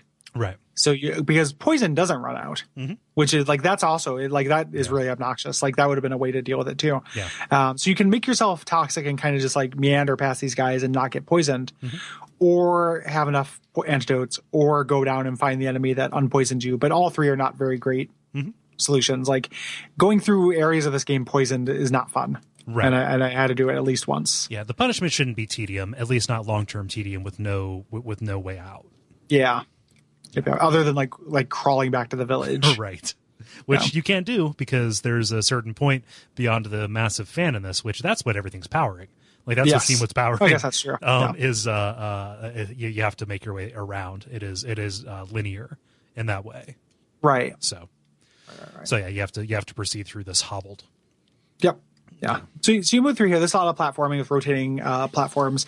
They're signaling something they're going to do later. You're going to come back here and it's going to be more complicated with kind of like Ferris wheel style platforms that have kind of hazard on them and stuff in a part that I kind of like. Yeah. Here it's a little bit less interesting. Mostly you're just trying to get this flower and you get there in that window between 3 and 7. I like the platforming the most when it's side scrolling like this. Me too. Yeah. Yeah, I think that's probably the best. When you get back, however, Hotello, the guy who runs the hotel, not a food, he pooped out. He's like, he never came back from the mountain. So of course, like, because when at first it's like, you go down to the mine, I'll go to the mountain. It's like, oh great, someone's actually going to do some work. Right. Not the case. No. You just have to go do it anyway. Yeah, you have to go up and get some special healing water from the top of the mountain. And this is timed. The consequence for failure is not a game over. You just lose that kid and somebody else takes his place functioning in the same role. Yeah. Like his brother steps in. Yeah, Grocery Bim. Yep. Shows up. Yeah. Which I was upset with this because, again, another very tight time limit. I ended up having to do it a couple times because I didn't know that failure was an option. Yeah. You're not only trying to account for the time up, but you also have to account for the time back. There are shortcuts that you can take, like climbing up, some of the sword walls, that make this, drastically easier, or at least more manageable. But and the way down there's no fall damage in this game. Right. The way down's a lot quicker. Right. Like you can fall a majority of it, and you don't have to get back to the village. You just have to get back to Hotello, who then magically teleports to the village. Right. Or has Tim in his back pocket or something. Tim in his back. Yeah. This is the point where we're trying to trapeze along a curved surface. Really just fucked me up. Yeah. But yeah, the Vambies are, not under control. They're still around. They're still coming out at night. Now it's time to figure out exactly where these things are coming from, and all clues are leading to this restaurant, which the owners have disappeared from. Yeah, if you came here before, the restaurant comes on to you pretty hard. Yeah, I really. And there's some source in comedy and just in Bushido or Musashi being totally oblivious to it, right? Like her just laying down, mile wide innuendo. Yeah, she's spitting game. Like, yeah, and you're just like, I want some milk. I got some milk for you, sweet thing. Like, yeah, comes from my breast. Of course it does. It comes from cows. You're just playing along. Yep. But yeah, so you find out that when you go and talk to the lady who ran the place, that her father, who owns the restaurant, has been in there, hasn't left, and you have to wait until midnight to get in and check out these Vambies. Yeah. Yeah, which is funny. As you're sleeping by this, the Vambies parade out the door. Yeah, I had an awesome jump scare moment where I was sleeping in the middle of town for some reason, and when you sleep, the world goes into fast forward, and one of the Vambies just ran across the screen like a cockroach, running across a monitor. But they don't harass you or anything. They just wander around town, and I was not expecting it, and it spooked me real good. That's pretty good. I like the idea of something being scary in this game. Yeah. Yeah, it scared the shit out of me. This Vampi chapter, holy shit! Oh man, Can you imagine all the terror of a vampire and the terror of a zombie? Yeah, the tenacity of a zombie with the craftiness of a vampire. Gary, we're done for. We are done for. Yeah. So you go in there and you find out that this drunk who owns the restaurant, Manic, he had too much caffeine. So yes, he was jittery and had heart problems. And he's surrounded with empty bottles. Yep. Of caffeine. Who's trying to, and even though like if you start thinking about in the Japanese version where the thirst quencher empire are alcoholic beverages, that adds a lot of shade to this guy being a drunk. Oh yeah, like that's he's kind of a traitor. Yeah, well, I read that even with pop, like he's dipping into this thing which is symbolic of the enemy. It still holds. Yeah, we don't do beverages, right? We just drink water, milk. And if we're tired, we do mint, not coffee. Yeah, so mint. Yeah. Huh. Yeah. So he's kind of a treasure hunter. He's a drunk treasure hunter who is here's the thing. When you're talking to John, he does the whole thief is not treasure hunter thing, which is a nice little throwback. But Manic, he's more of a both, let's say. Yeah. He is posted up by this door that has these 4 eye symbols, and he wants you to go into these various mazes in order to activate their shrines inside, to open up this door ultimately to get this treasure, which he has been searching for so long. Yep, and this is the Zelda-ist this game gets, I think, where you're going to these 3 or 4 themed miniature dungeons. Yeah, to kind of get to the end and get the teleport out and unlock the eye color. Yeah. In this final thing. I don't think that these miniature dungeons are miniature enough. I like their individual gimmicks. I just feel like there's just way too much to them. For the most part, I thought they were fine. Like the one that you got in the notes that with the teleport circles, I don't like that. Right. Where you get to the end and there's 2 teleport circles and one's the right one and one's the wrong one. Right. And you can just guess or do, or abuse save states, but just guess or do trial and error. Yeah. I think that's pretty unacceptable. Yeah. The rest of them I thought were pretty good. Yeah. That teleport thing ended up being a problem because there is a necessary townsperson that you can only find by going the wrong way. Yeah. Yeah. Which it wants you. It's not the wrong. They want you to explore. Right. It just gets frustrating if you're just trying to get to the end of it. But yeah, we'll go through these individually. They're pretty quick. Yeah. At least to talk about. So there's one with these gigantic plants that spit bowling balls. Yep. That have and if you absorb them, you get the ability to spit bowling balls. I like that too, because it gives you a little bowling meter, like a little bowling minigame meter. And then there are areas where Vambies line up like 10 pins, and you have to knock them down. Yep, and you get a bonus if you get a strike. I got a strike on my first throw, and it was like it rewarded me with money.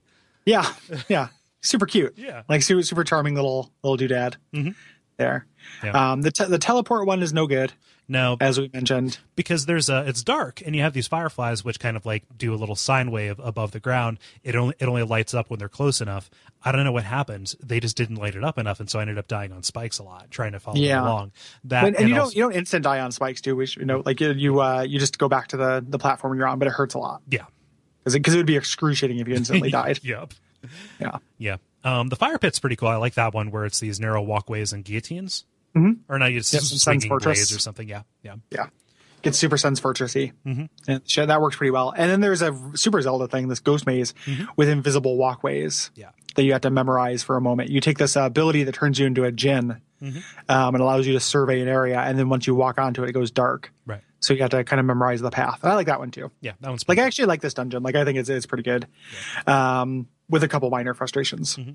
Yeah, and they're kind enough. Like every time you open up, one of these eyes, you go back and Manic gives you a piece of cake as a full recover. So it's not like you're doing all of this in one big go. And they have a save point that's like centrally located. And you can go back to the town whenever you want. Right. Like it's literally right outside of the town. You can come back the next night. There's no sense of urgency to this. He bought this restaurant to get the treasure, and it turns out to be a belt. There's this appraisal system in the game where you get things and that you don't know what they are. You have to take them to the antiques dealer to sell them. And it's kind of neat the way that they hide the actual legendary treasure in with just junk. You bring it back to him, and the belt is actually the legendary belt that gives you the double jump, which is really empowering and good. Yeah. And then like a shield, which turns out to be a frisbee. And that's like Musashi's an idiot. Like you're constantly finding like you think it's a sword and it turns out to be, I like the difference of what he supposes it's going to be versus that's really fun. Like it's a legendary helmet and it's a pot. Things like that. I like the blatant trademark infringement as well. Oh yeah, Frisbee. I'm pretty sure Whammo didn't endorse this. novelty flying disc. Yep. Even hippies call it disc golf. Yeah, that's true. Yeah. But yeah, this belt ends up being a real boon. And it's like, my thought when you told me that, that there was going to be a double jump was that they were just going to ramp up the difficulty of the jumping puzzles to like compensate. Like, oh, you thought they were bad before, wait till you have this. It generally does make life easier for the reasons that we outlined at the beginning. Like, you can move faster, because there's so much backtracking, they don't space things out further. Like the times where they design around you having a double jump, it feels a little bit more intentional.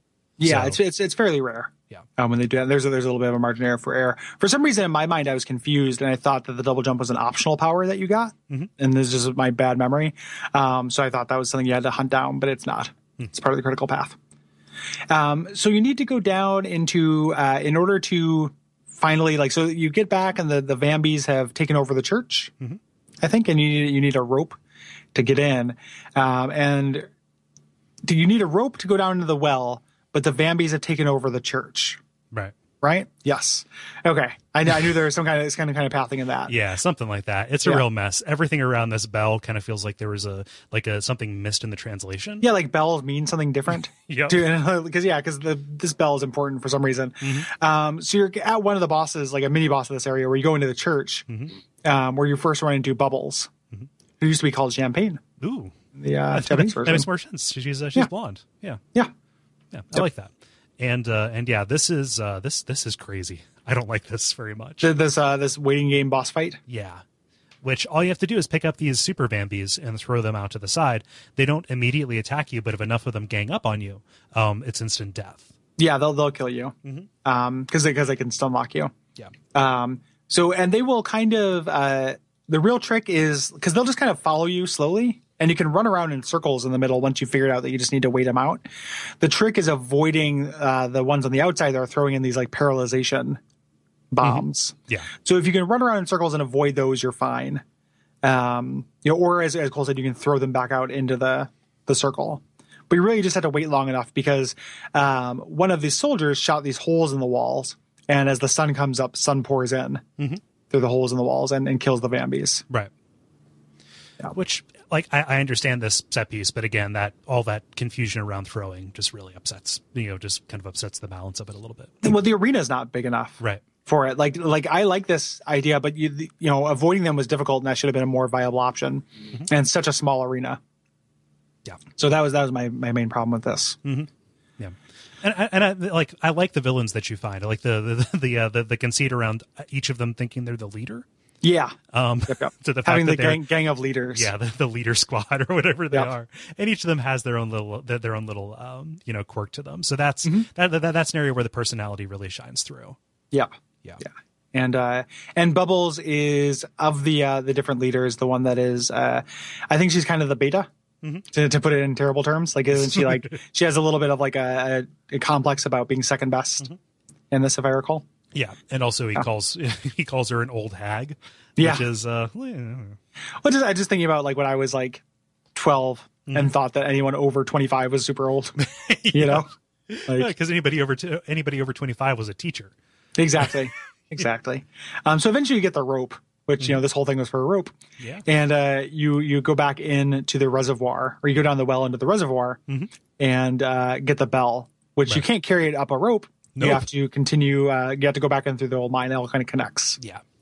Is this when you first meet Ed and what's his head? That's when you come back later.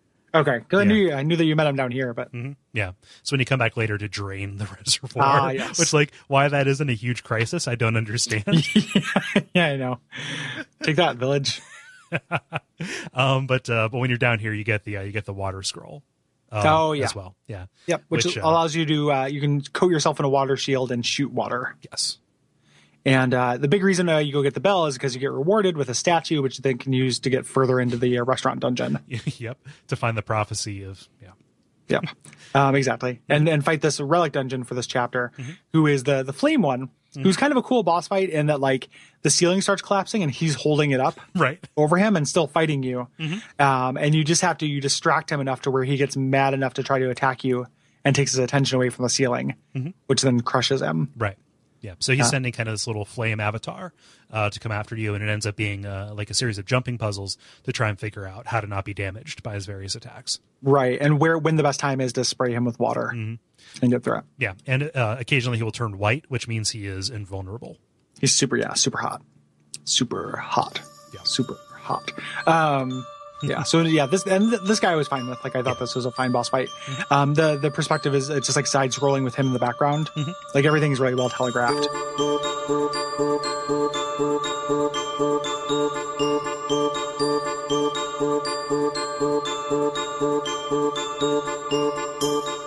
Yeah, chapter 4, the duel at Dragon Island. Yes, which only one half of this is the duel, and then it becomes Frost Kingdom. Yes, it's the duel at Dragon Island, also ice fight. Yep. Which is kind of this beginning with all this stuff with Kojiro is pretty funny to me. Yep. Like, so the princess has in her room, there's a Binjo Chet, kind of thing, just hanging out in her room. Nobody's trapped in there.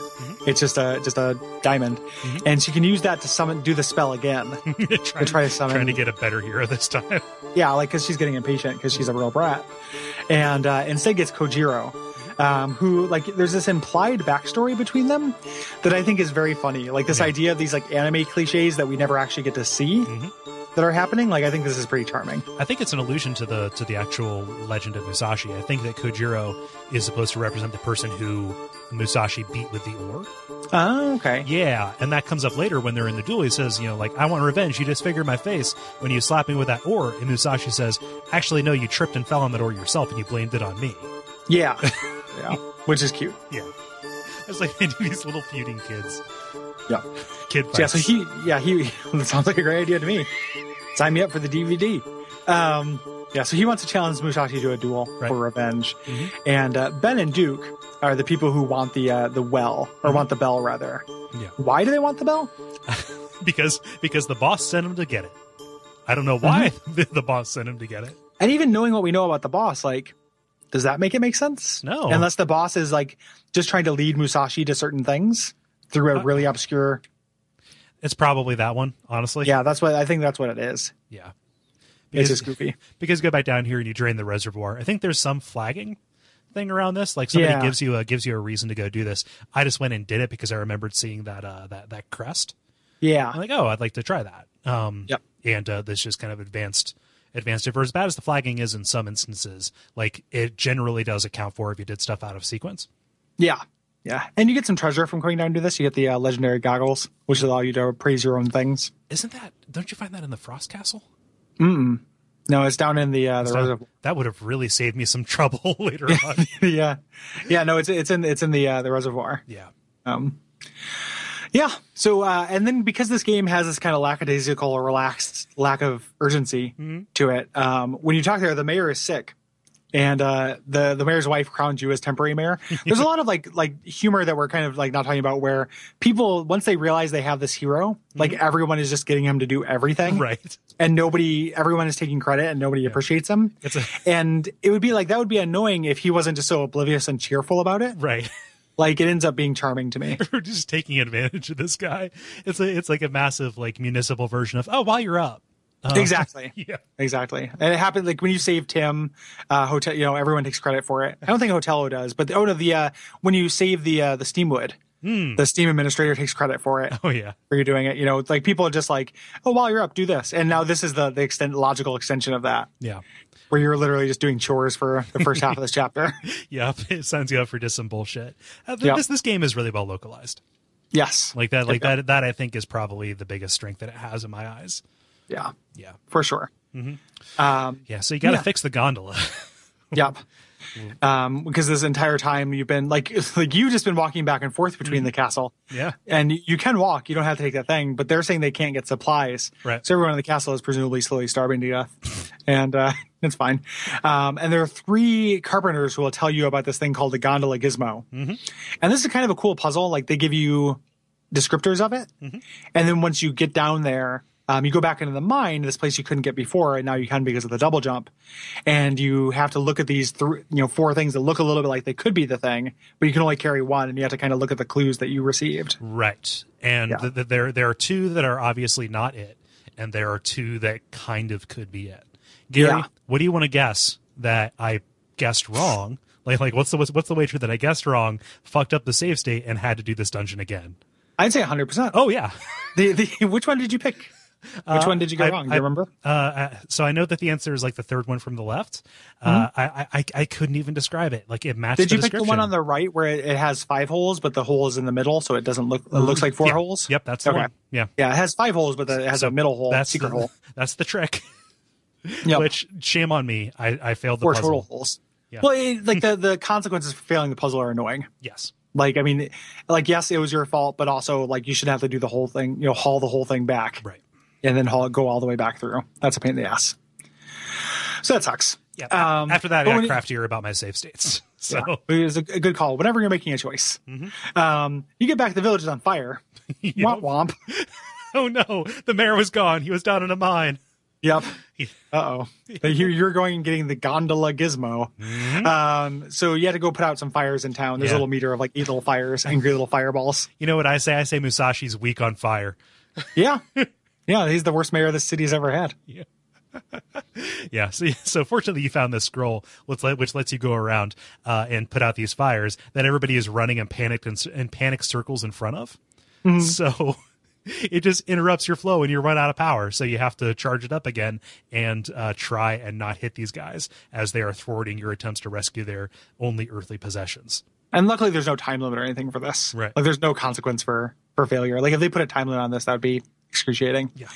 You just got to go through it. And then you have to go talk to the mayor. I didn't have this problem that you had, but I'll let you articulate it because it's in the notes. Yeah. It's pretty much what I said at the beginning.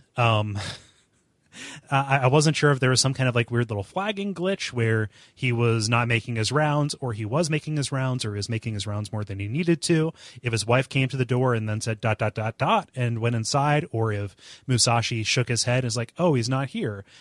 Different times of the day, morning, afternoon, night, trying to get them because the wife has to give you the rock salt. And also a calendar for some reason, and also 600 gil, except which maybe, is nothing. Yeah, except maybe the it was just a bunch of stuff like that. Like there's a defined sequence that everything has to happen in order to make everything proceed, but it was cluttered. Is the only way that I can think of to describe it.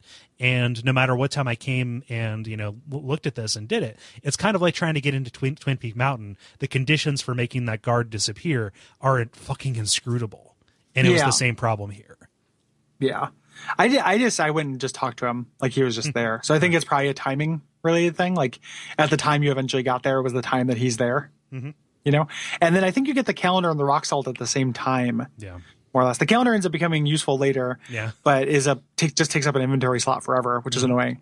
And then the rock salt, I did not know what to do with this for anything. Right. Like there's nothing that tells you what to do with this. It just relies on you having run into a dead end earlier. Yeah. Like this was somewhere I used a guide. I was really frustrated. Like what the fuck do I do with this salt? Yeah. And the real thing you do is that there's a giant slug in the forest that hopefully you run into that you pour salt on, which is cruel. But instead of killing it, it just turns into a little slug and scoots away in the most adorable manner ever. It's not like you're doing him a favor. Yeah, he finally wants out too. It's super cute. Yeah, I like snails. Yeah, they're slugs. They're gross, but like a little. Their cartoon versions are cute. Yeah, real versions are like animate cat turds. Right. Like they're super super scary and gross. Yeah. So, but real versions like beer. So. Yeah, that's true. Yeah, tiny little drunks. That's how you get rid of them. Yep, they drink themselves to death. Yeah, so this has been Cole's gardening tips. And this takes you down to the ocean, which again, I'm not sure why this isn't a crisis. The fact that if you go here at low tide and use the water scroll, you drain the ocean. Yep. Yeah, well, because you don't want to deal with those thirst quenchers, right? Like the people in town probably don't even have to drink anything. Oh, right. Like they get all of their moisture from bread and oranges. So they're like pirates. Yep. Cool. Yep. Yeah. And this gets you the fire scroll and also causes what's his name, Kojiro, to show up with Filet, apparently Filet, and initiate a duel, which man, cool. Like I'm running out of ways to say it. Like I thought this was the easiest fight in the game. Yeah. I had no problem with this. I stayed behind him a lot. Yeah. There was no reason for my attacks to not do damage. However, my attacks did not do damage. No matter how much I tried to bait him out, no matter how much I tried to attack him from a distance or do jump attacks, no matter how much I tried to space it apart, like, oh, maybe it's an invincibility period kind of thing. Is he attacking? Is he blocking my attacks? Okay, I'll get around behind him. He does have a block. Like, Yeah, he does. Like, yeah, he does have a block from ahead, like where he is invincible. Mm-hmm. But like after he does he shoots out those little waves. And then he does, what does he do after that? He has like 2 attacks really. And like after one of them, he's super vulnerable. Mm-hmm. And you just hit him in the back a bunch of times. Yeah. Like, I don't know, man. Like I just didn't have an issue with Kojiro. Yeah. To me, it was an apparent lack of feedback. It was what was my really big problem. It's just like, it's frustrating to do something and not have any result come of it. Yeah. Like, full stop. Yeah. Yeah. So that's where I ran into it. Like, it's funny. I dig the whole Musashi Kojiro thing that comes back in a big bad way later on in a way that I find really satisfying. Just this fight was a mechanical nightmare for me. Yeah, I don't know. Like, and there are other things I think were more of a mechanical nightmare that I had more of a problem with too. This just wasn't one of them. Right. Like, I just didn't. It was like I didn't have the same experience. Like, I don't know. Yep, and this could just be me. I could be crazy or bad at video games, but this was my experience. Yeah, it wouldn't mean you're crazy. Mm-hmm. But anyway, so this is all part of a pretty crazy gambit that's going on because Princess Filet acts very differently as opposed to how she was before. Right. Like, she is now, as opposed to being like a kind of a whiny princess, like she's a little bit more rough and tumble, is acting super suspicious. So this is actually a crazy smart gambit on behalf of this Kojiro fellow. Mm-hmm. And it's finally time to take care of those people who stole the bell. Right. The bumbling dummy and the stutterer, I think. Yeah, Ed and what's his Ben. head? Yeah. Ed and Ben. Yeah, Ben who stutters. Ed who's dumb. Right. Yep. And they're both the leader. Right.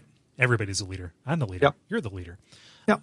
Yeah. So I love leader. Yeah. So I love leader. You have to figure out where these guys are holed up, which again involves hoping that you rescued all these mercenaries who give you different pieces of this clue that ultimately works out to kind of a chess puzzle, actually. Yeah. Like night moves.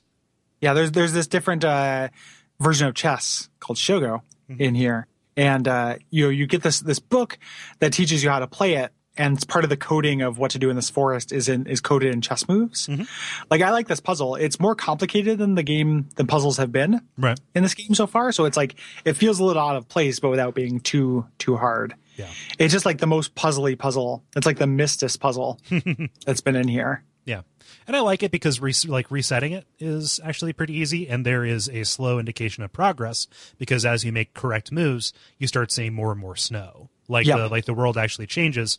It is not a pure illusory forest like you would expect it to be. Yep. And you're heading towards this frozen palace, which is where Ginger Ale is hanging out. Yeah. In here. Yeah. And you think this is where the thieves are going to hang out, but she says the thieves are long gone. Mm-hmm. And yet you're still just kind of like, well, I can probably find something useful here. Yeah. Exactly. So Ginger Ale, like, did she ever do anything bad? Is she apparently a villain? I don't understand. No, it seemed like she was going to come back later. Yeah. But, in that never ending string of boss fights at the end, but she's not. Yeah. So I like this dungeon a lot. Like, this feels, again, pretty Zelda-y. In a way that, kind of in a similar way to the different mazes before. You're trying to find these keys that'll open up different colored doors, and kind of at the terminus of each of these little paths, there are like little challenge rooms, right? Mm-hmm. And there are guys who there's these big, strong ogre type creatures where you can assimilate their power, but their power is useless for you. Mm-hmm. The trick is to get them to use their power on you, right, and throw you up onto hard to reach places and stuff. You can already throw stuff. In fact, try and not. You can't. Yeah, exactly. All you can do is throw things. Yep. It's you have to glue your swords to your hands so they don't come off. That's what that bracer's for. Yeah, exactly. It's just magnets. So like absorbing their power gives you a clue of what they can do, and that's kind of where the thing is. Yeah. You have these little mini Musashis that are like what is it, Dural from the end of Virtua Fighter. They mimic you. In a way that the one move they can't do is your spin attack, and that's the trick to taking him down. Yep. And when you get these challenge rooms, it says like to the victor is the one who doesn't take damage, or the victor is the last one standing, and it kind of tells you what you have to do. And one of them, you have to put your clone on this certain thing, like the victory goes to the clone or something like that. Mm-hmm. So you have to absorb from one of those guys, which is kind of tricky anyway because they attack when you attack, and then put your clone on this little platform and get that. So I like this dungeon a lot as well. Mm-hmm. Pretty cool. Yeah, it's pretty great. I like the boss fight too. This is the boss fight I did poisoned. Mm-hmm. Oh God! I have no idea how I got poisoned here. Like it always felt like I would get poisoned at like random stops. Actually, you know what? In retrospect, I did this poisoned and the Ant Queen poisoned. Oh my God! Like the whole thing poisoned. Like the Ant Queen makes sense because that is all about poison. She poisoned you. But I did this poisoned as well. So I just had to jump around a lot. Yeah, and this one is like all about mobility. This bridge too. run was so hard. Jesus, Gary. Yeah, it's frustrating. Yeah. Wow, that's crazy. So this has like a little bit of a lead up to it. You're running along this bridge and trying to use your fire scroll to melt these icicles that are acting like spikes. I don't know why you can't double jump over them visually by judging the height. Is you can once they've melted down a little bit. Right. Yeah, like so they're not too high to jump over, but then when they're like half that height, you can. Mm-hmm. It's really strange. Yeah. But like it makes sense. Like, oh, here's a big enemy, and they've kind of played with the arena in different ways. So this is satisfying in a thematic way, right? Yeah. Throughout the rest of it, like, okay, cool from play. And when when you end up where the dragon finally fights you, it's like fighting Seath. Yeah. Yeah. With like a fixed camera angle. Mm-hmm. And it is almost 100% just about dodging these things and knowing where you need to get. It took me a long time to figure out how to dodge the beam attack, like where the safety zones were. Yeah. And it is very like Seath-like in that it's like about watching his tells. Like right before he starts doing that, he'll kind of tilt his head in the way that he's going to end up starting. Mm-hmm. And then you just go to the opposite corner. Right. Be okay. Or you can spend time over in a corner and he'll start in that side, and all you have to do is run close enough to him or close enough to the top wall that the kind of the radiant doesn't hit you. Yeah. Yeah. Yeah. This is a good boss fight. Like I like this fight quite a bit. And after you kill him, that somehow defeats the thieves in a way that like we don't understand at all. There's no cause and effect. Yeah. So take that, thieves. Yeah. There's Capricola, which that name, like that is a really clever pun. Yeah. Yeah, it's super clever. Like with what happens with this character. Like that's really like that's a master stroke of localization. Yeah. Good job. So like I just this is my yogurt to milk to cheese or whatever. Yeah. Like the fact that general guy's name is Capricola and he ends up being who he is makes tons of sense. Yeah. But you're becoming more of a nuisance, and they're taking you more seriously, which makes sense because the next chapter of the game is all about killing some ants and not escalating the conflict at all. Yeah, exactly. Again, there's no sense of conflict. You're still doing chores. Yep.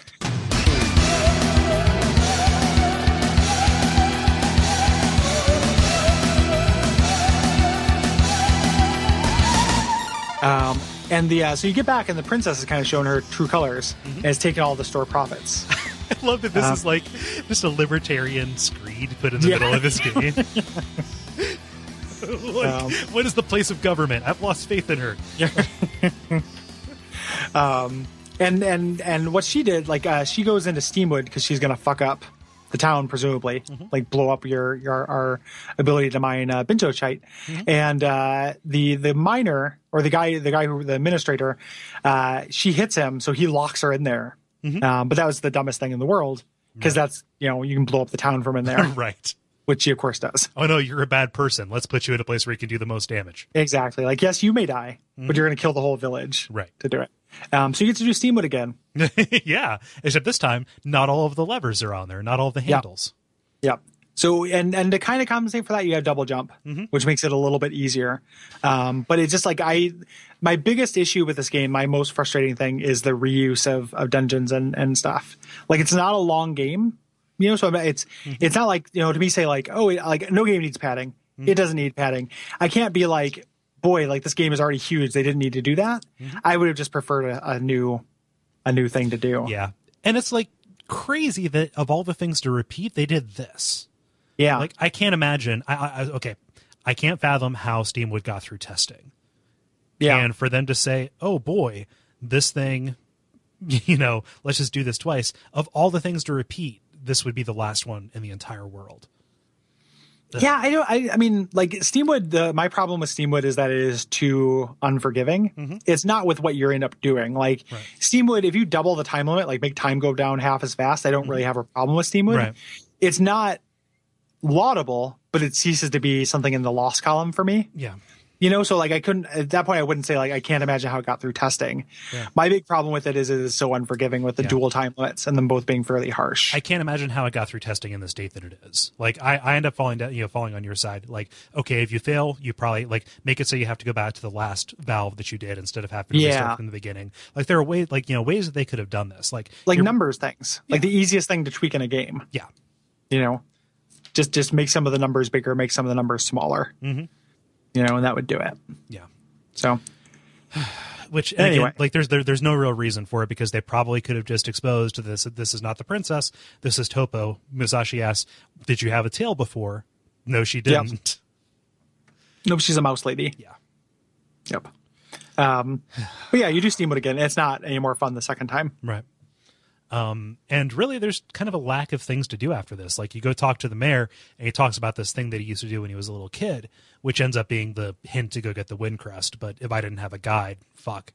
Yeah, this is very, I also had that problem where I could not figure out what to do, on this, which was frustrating. Mm-hmm. But you end up going to the statue and getting, you blow up this lava pit that's underground that blows up a statue. And then you get the wind crest from under it or near it. Mm-hmm. And with the wind crest, you can dig. You turn into a cyclone and dig into the earth. Right. Which is not used a terrible amount of time. No, yeah. It's pretty late in the game to be introducing that stuff. And they don't use it in the final dungeon at all. Right. Weirdly enough. Yeah. Like the other side of it is you can kind of proceed without being like buffeted by winds. So stuff that would have, stymied or slowed your process, as long as that is active, then you're able to proceed and you're not knocked off of platforms. So like that's kind of the more useful thing. But the gimmick is that you're kind of drilling down through the floor, which hurts you this time because you drilled down through the bottom of the statue, land in the forest, and Bubbles turns you into midgetite. Yep. And then they're in kind of a panic. Like they're going to take you while you're knocked out and they panic when you wake up. Right. And just hit you with their Benchitite wand, which it turns out to be a mistake because you can get out of that. Yeah. Because you have the one thing that can dissolve Benchitite. Exactly. They should know this. They've been trying to get Lumina from you. Yep. Yeah. Yep. And when you get back, the village is overrun by giant ants. Yep. Okay. First fire, now giant ants. Yeah. Okay. This village is just having like, what do they do when I'm not here? Like, just everyone's dead within an hour of like Musashi leaving. Well, no, they just founded it. Like, yeah, exactly. on an ancient Indian burial ground. Yeah. So like it's just cursed. Yep. So there's these giant ants. I like this little puzzle where you just fix the gondola and this gigantic ant is terrorizing the town by resting on top of it, and the person who's standing there is like, oh no, we're not going to be able to get to the castle to kill this ant. And then Musashi says, castle, gondola, ant, I'll be right back. Yeah. Yep. And you ride the gondola into the ant. Yep. And it sprays the goo onto the camera. Yep. I like that. Yeah, I got you. I'm going to call it out. The ant escapes into a vent that goes down in the mines, and you have to follow it. Yeah. And head into the mines. It is a different part of the mine, but it is still very similar to the rest of the mine. Yeah, same palette set, same basic moves set with much trickier platforming. Right. Including that really difficult puzzle where you had to bounce up the hill. Mm-hmm. So you get one of the things you can assimilate from enemy is hop, which allows you to go up steep hills. And you end up having they introduce a ramp and a guy who gives you hop, and you take it. And then there's a guy who gives you hop, a pit, and then a ramp. Mm-hmm. And you have to stick your sword in it and then double jump over the pit and then drain him from it, which is a pretty tricky puzzle. Yeah. And the platforming in this section gets really complicated. Lots of having to change directions mid double jump. Yeah. A lot of trying to jump around a corner, kind of taking advantage of the 3D. When it isn't quite apparent, like it looks like a dead end, but there's more kind of out beyond the camera, which I was okay with. Yeah, I like that stuff too. Yeah. Yeah, and it kind of culminates with a minecart segment, which like didn't bother me as much as it bothered you. I love looking at the notes and then being able to see what the conversation is going to turn into like before I get there. Yeah. Because sometimes it's like, oh man, I'm glad you pointed this out, and then sometimes I'm just like, I actually thought this was pretty good. I thought this was pretty fun. I played just like Tempest and thought it was pretty fun. Yeah, like it's Battletoads as fuck. You cannot deny that though. It's like it's Battletoads as fuck, but like you don't jump or anything. It's just about placing your little like audio surf guy. Like it's Battletoads as fuck with delineated, or like quantized positioning. Mm-hmm. Like there's only 5 places your cart can be. Yeah. So it didn't feel like there was that little bit of like, oh, I'm kind of like just going to clip the wall. Mm-hmm. Like you're either safe or you're not. Yeah. I was really put off by this, by how like unresponsive the controls were. Because like it's quantized and you kind of have to, if you press the button too quickly, it doesn't just like queue up the next move. You have to settle in on the next notch and then press the button again to go. And it's asking you to do like, especially like later on, it's asking you to do these really quick sweeps across, and it's not just hold right until it goes all the way to the right. It is tap, tap, tap. Oh wait, he's not moving. He's not. Oh, I'm dead. Yeah, you have to tap. You have to. There's like a rhythm to it. Yeah, like you can't hold down the button. It's a rhythm that I was never able to discern. Like it felt shoddily put together. To your credit, like it doesn't do anything to really express that that's how it's going to work. Mm-hmm. It just tells you to avoid the things, but it doesn't tell you that like, oh, you're not going to be able to move in a fluid fashion anymore. I'm really glad you couldn't move in a fluid fashion because that would make it difficult. But this part didn't. I thought this was pretty fun. I don't know, like it felt like I got it, like I first tried it and felt like I felt like a kind of a badass after I did it. Yeah. Yeah. Whereas I ended up just kind of like save stating after like, okay, I passed 3 gates. Cool. I'm going to save state here. Yeah. Because you have 4 chances and that is not enough to get over the way that this, functions. I would have preferred more chances for it too. Like I got through on I got through on one thing where like the mine cart has broken down and you're literally just riding on the hook. Yeah. That the minecart lands on. Like I almost died. Which like in principle on your playthrough, I could see that being really cool. Like, okay, cool. Just by the skin of my teeth, but I just couldn't get there, man. It was just a rhythm thing. Like it just kind of like it clicked for me how to tap into these positions. So yeah. So your mileage may vary on the minecart segment in chapter 5 of Brave Fencer Musashi. I think we can both agree that this next boss fight's no great shakes. Oh man, I really dislike it. I dislike this too. And I did it poison and it takes forever. This is where it's like, no, 3 times. Mm-hmm.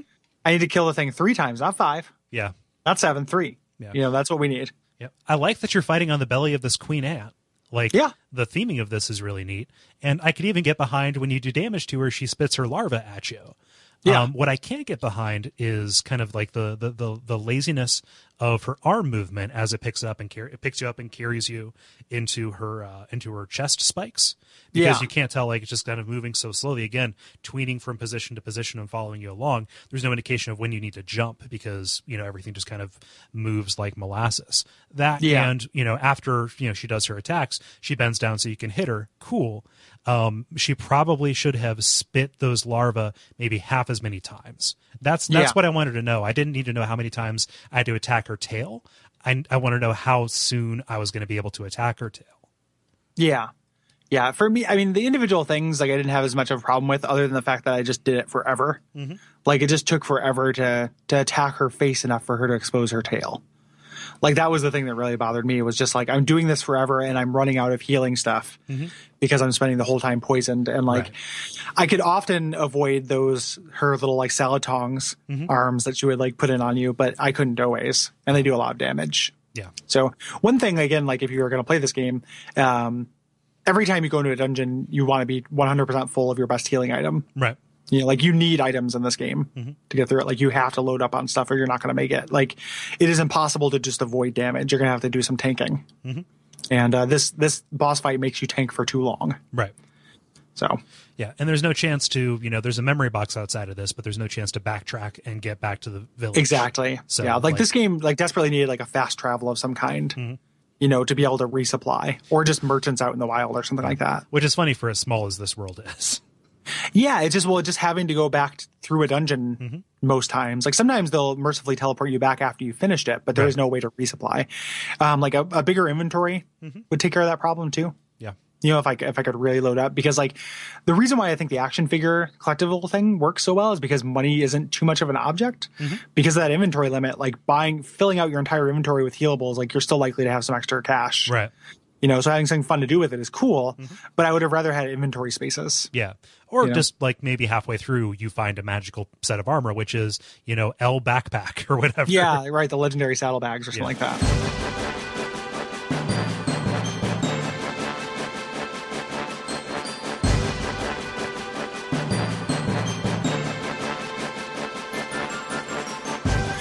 So after you beat the ant, we're finally back on the critical path. Right. After what feels like forever. You know, I mean, you have been, these are Crest Guardians. The ant is a Crest Guardian. Yeah. But it felt like it's tying that in after the fact almost. Right.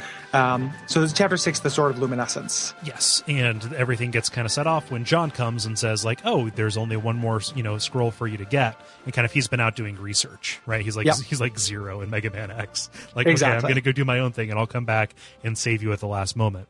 And he gives you kind of a cryptic set of clues around where to get the Sky Scroll. Yes. Yeah, at a certain time, which is like Sky Day, a.k.a. Friday. Yep. Yeah, and it tells you that this is a point of no return, which I appreciate. Like it says, hey, stock up. Yeah. You know, because you're going to need to fill out, you know, get maximum healing things for these bosses. Like get as much as you possibly can. Right. To get to the thing, like it's kind of difficult to get to the Sky Tower. It's like a path through Steamwood where you end up having to be at Sky Day during a certain time when it's raining. Right. And use this sky or this wind crest. Yeah, you have to use the Earth Crest to knock down the cliff face to climb up, to use the Wind Crest to like summon the Sky Tower or whatever. Yes. Yeah. To fulfill the prophecy of the exactly of the Binjo Chai Empire, of the cult of the drinking of and then you get up to this tower, which is a little bit of like a puzzle thing in and of itself. Yeah. The wind here bothered me. Like that's the thing that bothered. Like I didn't mind any of the individual components of this, other than the fact that like I felt like I would miss jumps because there was a wind that I wasn't really aware of, and it wasn't visually signposted. I don't know if it was wind. I think it was the fact that the outer platform is moving constantly, like in relation, like rotation. Like no fixed inertia. Yeah. Yes, exactly. Kind of thing. Yeah. Yeah. So as you're trying to jump, you have to lead your jump. Except there's no real indication for that. It's ameliorated by the fact that you can put up your water scroll, which which lets you walk on water to get to these first couple. But once you're up on the top, trying to use the fire or whatever, you end up just falling down and starting over. And having to, not do the whole thing, but to start over from the bottom. Right. Yeah. Yeah. Which this is cool. I like the aesthetics of this. It's like the hidden palace or whatever from Sonic 3. A little bit. Yeah. Yeah. But yeah, this kind of gets you this last scroll, and right on cue, the soda fountain, the entirety of the Thirst Quencher Empire comes up, and they basically take you hostage as the Sky Tower falls right onto the kingdom. Yes. And kind of funny, as it's doing it, too, a straw comes out of the soda fountain and slurps up the Sky Tower, so it crashes. Yep. Like it just wants to drink everything. Yeah. So. But I mean, it seems like these two kingdoms should be able to live in peace. Like we don't want our water; we're constantly getting rid of it. Just let them have it. Yep. So now you are in this massive final dungeon where the entire last chapter of the game takes place. Yeah, the last chapter, I was appreciative of the fact that I was on the critical path and I wasn't just doing people's laundry and shit. Yep. But this is very hard. Yes. I find like the individual connective tissue between boss battles, I think is very, very tough. Like you're introduced to enemies that are a huge challenge leap up over what they've been. And like the kind of cool thing is that the things you can absorb from them are really powerful. Right. Like, it's not like it sucks for you and it's great for them. Like that's by far how I did my most damage. With these guys, but this is just a huge difficulty spike, and I was at the beginning of every stage save stating and did not feel bad about it. It's a huge difficulty spike that will drain the resources that you came into this with, and doesn't give you enough to compensate for that. So you need those for the boss. Yes, so I could totally foresee like what they're expecting you to do is beat this entire thing in one go. Yes. Right. With one set of healing items that hopefully you brought, like hopefully you listened to the game when it said, do this thing. Yeah. And you do get healing stuff. Whenever you kill an enemy, you get BP and HP back with a decent amount. But it is, their enemies are so frequent once you get to the enemy portions of this that, I just didn't want to fight everything. Right. Like I would usually get my investment back for doing so, but only because I had those really high powered, like either the homing missiles or the grenades that I absorbed from the soldiers. Yeah. So. But before you do that, you do the sky scroll section. So that's the last elemental power we get, which is like a hover, like a real air hockey kind of loose hover. Yep. And you have to hover over this water that's poisoned, so you can't use the water scroll, and between these poison walls and kind of thread the needle. Right. Through here. And managing your inertia because you don't stop when you pick up the button. Yep. Yeah, and this is the first time you've encountered these things. I was really frustrated because, like, if they had done a low stakes version of using the sky scroll, they probably could have signposted it better. Doing it here where the stakes were really high and there was no like save spot, I probably would have had a very tough time doing this without save states. It was frustrating. Like it is like, again, they're just doing so much stuff in this game and then putting this right at the end, like a whole dungeon about the sky scroll where you learn how to use it and then how you do this at the end would make sense. Right. But just dropping you right in the deep end of the pool is tough. Yeah. So eventually once you get through that, you fight Ben as an end boss, who throws, he has a propeller on his back for some reason. And he throws bombs, and it's trying to find the kind of the safe spot to fight him. So you can dodge him and what have you, but he throws bombs and kind of coats the battlefield. Yeah. And the trick here is they explode at different rates. So you need to be by one that's not about to explode, wait for one to explode, and then get where that one was. Right. And that'll be the safe spot. And then when he lands, you can kind of attack him. Right. And his hit points, he doesn't have a weak point. He actually has a hit point meter. Like these bosses typically just kind of work like normal bosses in games. Yeah. If your attacks had any range, this would actually be a lot more manageable. However, in order to do any real damage to him, you have to get up close, and he can just fling this Naginta out and attack you, without any real warning, or throw these axes. Like getting close enough to him is such a dangerous proposition that I was using healing items at a rate that I was uncomfortable with. Yeah, I had a problem with this guy, but not that big of a problem with him. Mostly, again, trying to get to his back. Yeah. Like after he did the bombs and he's in that part, you can kind of block your way up through the Nagintas and then kind of circle around behind him. Yeah. It did take forever because I could only get in like one or two hits. And that's the big problem I had with it, was that he was a huge HP sponge. Yeah. After him, you get this maze kind of portion. It's like Bowser's Castle in Super Mario World a little bit, where this calendar comes in handy because each day kind of has this alchemical symbol associated with it. And you have to proceed through them in order. So you're kind of using this as a clue to find the right door to go through, or else you are dumped back to the beginning. Yep. Yeah. Which I mean, I'll be totally honest. I didn't have the patience for it and used a guide. Oh yeah. Because I was frustrated. Yeah. Yeah. I was just like, I understand how to do the puzzle.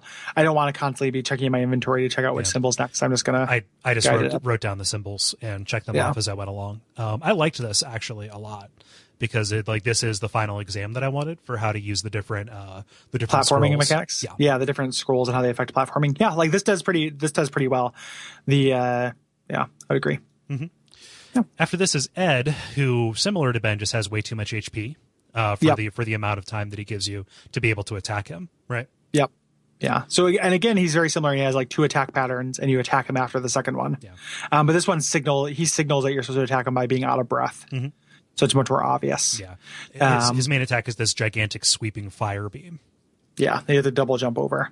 But at first you might think you can outrun, and you really can't. Right. So this boss fight didn't bother me too much. He's not as hard. I don't think he's as hard as Ben. Right. Just because he does have that refractory period. You can stab him where he's blew his fire load. Yep. Yeah. But here's where the game, I think, gets really, really fucking hard. Or is this like constant this garden maze and then series of like gates and stuff? It turns into fucking Contra. Yeah, or like what's the overhead Contra that I'm thinking of? Ikari Warriors. Yeah, there we go. Yeah. Yeah, it turns into Ikari Warriors. Like it is, and it's really tough. And enemies don't stay dead; they respawn if you leave and come back, which like is fine because you need to be able to take their abilities and they're good for healing. But it becomes frustrating because you can never like clear out an area. Right. And then move on. like it's always like just trying to get through as quick as you can, and you get these doors or turrets that block your path that you have to blow up. Which, like, if I didn't have the grenade, or I think I had the grenade, not the homing missile at this point, which, like, you can do it really quick. Like, two grenades will take out most of these doors. I would have been super fucked. Like, it's so tough. Like, these enemies do so much damage. There's so many of them. Yeah. Yeah. And this is a point where your just lack of defensive vocabulary, bingo card, comes home to roost, because you really can't compensate for how many different angles these guys are going to come in and attack you from. Yeah, like there's just no, like, they're throwing at you. They're throwing more at you than you can rightfully handle with how responsive this game is. Well, and with how responsible you have to be with your healing shit. Yeah. At this point, that was the big thing that bothered me about it. It was like, I knew I wasn't going to come back. I knew there was going to be boss fights after this, and there are. Like, you know, you don't want to be using healing items very much here. You know, like, you want to go into the last boss with 7 healing things if you can. Yep. You know, yeah. So this was very frustrating. This I got pretty impatient and annoyed with this. So after you clear this impossible gauntlet, it's not impossible. Yeah, we didn't spend that much time talking about it, but it's long. Yeah, it's pretty long. Like, it's tons of screens. Yeah, like. And like a couple of set pieces throughout it, but nothing that's really like indicative of the progress you're making. Aside from the fact that you are now outside as opposed to being kind of in the gully works, and you're climbing upward. Yeah. But you get to another boss, Topo. Yep. And she says, you know, like, you're about ready to fight her, and she's like, "Well, you wouldn't hit a girl, would you?" And he's like, and you're like, "Oh yeah, I guess that's true." So you do a DDR minigame, like a Simon, minigame with her. Yeah. To a really catchy song. Oh yeah, I like it. Yeah. It's a little bit like sports. Yeah. Like this, like synth, like upbeat synth song. Yeah. Once I figured out, like, I was really frustrated at first because I thought that I was just supposed to repeat it from memory, not just kind of like watch her do it once and then do it along with her again. It's like, oh, why did I fail? Because I totally tapped these in the right order. Like, once I, stopped and let that happen, this is like really neat. Yeah. Yeah, like they should probably explain what's going to happen a little bit more. It just says, like, tap along with her, go. Yeah. But it should say, like, she's going to show you what to do, and then you do it along with her. Yeah. Once you figure that out, though, it's really fun. Yeah. And just pretty charming and cute. Yeah. To just be on the sound stage. Really out of left field. You know what the stage reminded me of the Breako fight. Oh, sure. Yeah. Like the set piece. Yeah, and I like that they're still adding weird shit to this to the game, like this late in the game. They sense that the ending is coming. It's like, oh no, we have so much more to say, you guys. Yeah, we have so many more mini games to do. Yep. We had to put this one in because typically games will kind of flatten out near the end. But this is still like, and it could have just been an endless slog of robots, but they add in this little thing, which I like. Right before the final boss too. Yeah, like, it's super goofy. Yeah. It's super grim what happens afterwards, because I guess you danced so hard that you broke her legs. Yep. You won't punch her. Nope. But you'll dance hard enough for her to break her legs. Yeah, and she just collapses and says, "That was my last dance." Yep. It's super funny. You took away just this part of her. She just withers away. Yep. I love it. It's great. Now you get into like exposition mode. This is the final stretch. Yep. And essentially there was like, the Thirst Quencher Empire was using you. Like, they just wanted you to bring Lumina here. They did not want to have to fight the Crest Guardians. The Crest Guardians. Crest Gardens. That sounds like a really upbeat grunge band. Yeah. Or like a wonderful toothpaste field. Oh yeah. Yeah. Yeah. Yep. But Capricola is here, and he has the princess, and he's leading you up this kind of spiral staircase. And you get to this boss fight, which I'm glad you like this, because I like this too. Yeah. The Tower of Death, which I also like. That's called the Tower of Death. But your Sky Runes, you get unlimited Sky Rune power, so you fly during this. And it's just about finding the correct. It has all these eyes on it, and finding the correct ones to attack. Yeah. While it rotates in different ways, and you have to avoid these hazards. Right. And it becomes a little hard to it's like finding a needle in a haystack, and especially because the camera doesn't see everything at once. Yeah. So it's just kind of like scanning up and down and hoping that you catch it. Like, this was cool. I liked it. It was it is a time when the game's propensity to just try something new really benefited. The experience. Yeah. I didn't want I didn't want an HP sponge boss. Right. Like, this one, you're going through different distinct phases, looking for this thing. Yeah. That you can attack. Like, I really like this. Yeah. Yeah, but then the big twist. Flatsky shows up, and Capricola turns on him because it turns out that Flatsky killed Capricola's parents. Because Capricola, dun dun, is actually John. Yep, John is Capricola. Yep. Which is the reason why the name is so clever, is because it sounds like cola. So it sounds like he's part of the Thirst Quencher Empire. But no. But Capricola is really a cured meat. Yeah, Capricola is a delicious kind of ham that I encourage you to order in your next Italian dish. Yep. So in fact, he was a food disguised as a drink. Like a milkshake? Yeah, exactly. Yeah. So here's my question. What was the original translation? What would this gag have been if it was alcoholic beverages? I have no idea. like a beef eater, something like that. That's a brand name. Yeah, no, I know. I'm just throwing it out there. I'm just trying to think of like, I don't know, but the bigger question is why anybody did anything right in this. And I think that's intentional. I think this is supposed to be funny, like, and just supposed to be over the top melodrama. Right. Because like, what is John's game here? Like, you let him free, right? Without asking anybody. So he was presumably locked up because he was the son or the prince of the Thirst Quencher Empire. And he wants revenge on this guy who killed his parents. Right. However, why he's kidnapping the princess and putting you through this hell, I don't know. Does he know that you're the only person who can take out Führer Flatsky? It's apparently not true because you never fight Führer Flatsky. Right. Yeah. Yeah. Führer Flatsky falls for the trap of the person who opens the portal to hell is always the person who dies first. Exactly. Right. Yeah. So yeah, it's just weird. Yeah, it's super dissonant too when he pulls a gun on Führer Flatsky. Like, wait a minute, is this like a Bourne movie? Yeah, like wait a minute. Huh, wait, there's guns? Yeah, like we've been fighting enemies with guns the whole time. We just walked through a whole field of guns, a tower of guns, even indie games. But like just to have one used as a dramatic, like it just comes out of nowhere in this goofy little kids game about steampunk food. Yeah, and Musashi's even like, I don't even know what's going on anymore, which like is part of the reason why I think it's not, no one's supposed to know what's going on. It's just like, again, like a lot of the humor of this is just coming from Musashi being oblivious to all this dumb drama around him. Yeah, just like all Musashi has been doing up to this point is somebody pointed him at a thing and he killed it. So why would that change? Like, this is when I say there's no character development and it's good. Just like, yeah, like it would be dumb for Musashi to have like a big dramatic. I mean, I was just about to call it a big dramatic square moment. Yep. Which like this is them like consciously rejecting that. Like he's not, learning a lesson and laughing on a cliff face with somebody or anything like that. Like he's just a dumb little sword man. I think that really works. Yeah, that's that is really neat. It's kind of sad because Rutrick shoots Capricola in the back, or shoots John in the back. And he tells you to take care of his dog, this dog which we never see again. So presumably we don't. Right. Take care of him. So then Flatsky summons Dark Lumina from the sword, who turns into like a giant Satan. Yeah. Like a big mecha Satan. Yeah, it looks like it has a robot voice. It moves like a robot. It looks like Ifrit. Like it's like a Satan robot Ifrit who just steps on Flatsky. Right. And that's the boss fight at the end. And now you have to deal with this, right? Yep. Yeah. So the first phase of the boss fight with him, you're kind of like running along this bridge as he is collapsing it behind you. I found that there was a shockingly small margin for error in this. Yeah. Yeah. And I found that to be true too during this chase sequence, and that was frustrating.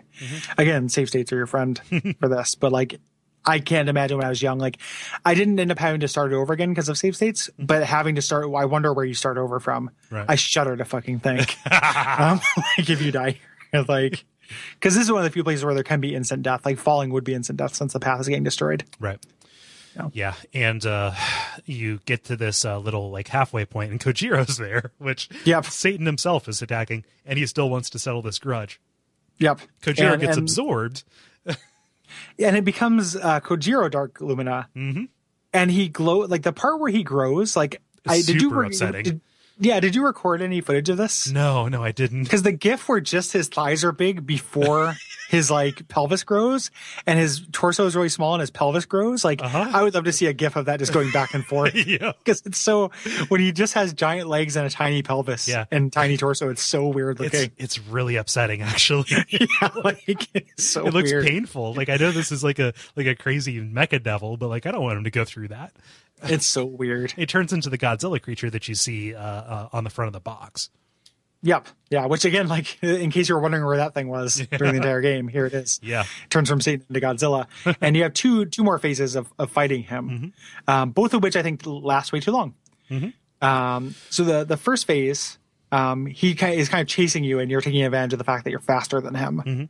So you have to tire him out. Yeah, and you get him to the top, and he's up there. Again, a long series of watch out for fireballs games where the last battle takes place on a tower. Your deadly premonitions, your God's hand, you know, what have you. And you're just trying to get him to do these big attacks. I found this actually to be pretty easy. Yeah, it's not too bad. It just goes on for too long. Yeah.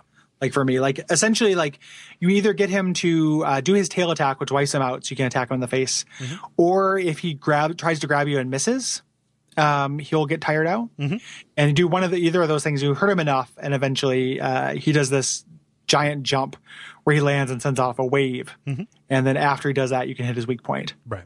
You just have to do it a bunch of times. Yeah, and then.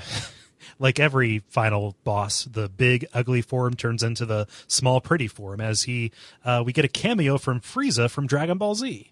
He does look like a Dragon Ball Z. I didn't know which one it was because I haven't watched that show, but I'm like, oh, he looks like a Dragon Ball Z. Yeah, he is very explicitly, look it up, Frieza. It is exactly that design. And this is, again, just takes too long, but at least it plays into the former game where there are elemental elements to it. Yeah, it plays into like, oh, this is the thing that was sealed inside Limina. You've been getting these elementals. It's obvious that when he escapes, he'll be taking advantage of it. Yes. You know, and they're bigger, more dramatic versions of the attacks you've been doing throughout the entire game. Yeah. The hardest one for me to dodge was the one where he split into 5. Like I just had to muscle through that. I could never consistently dodge that. Yeah. So I always got hit once or twice and just had to barely had enough health to kind of get through it. Yeah, the water attack was difficult for me because the things that would damage you were sprites, but it was hard to tell what was decorative and what was damaging. Well, and you have to do that. You have to be close to him because that's your best opportunity to drain him. Yeah, because so you can't just keep your distance during the water attack. Yeah. And I like this too because you're using fusion to suck his power away so that he turns into an eyeball, I guess.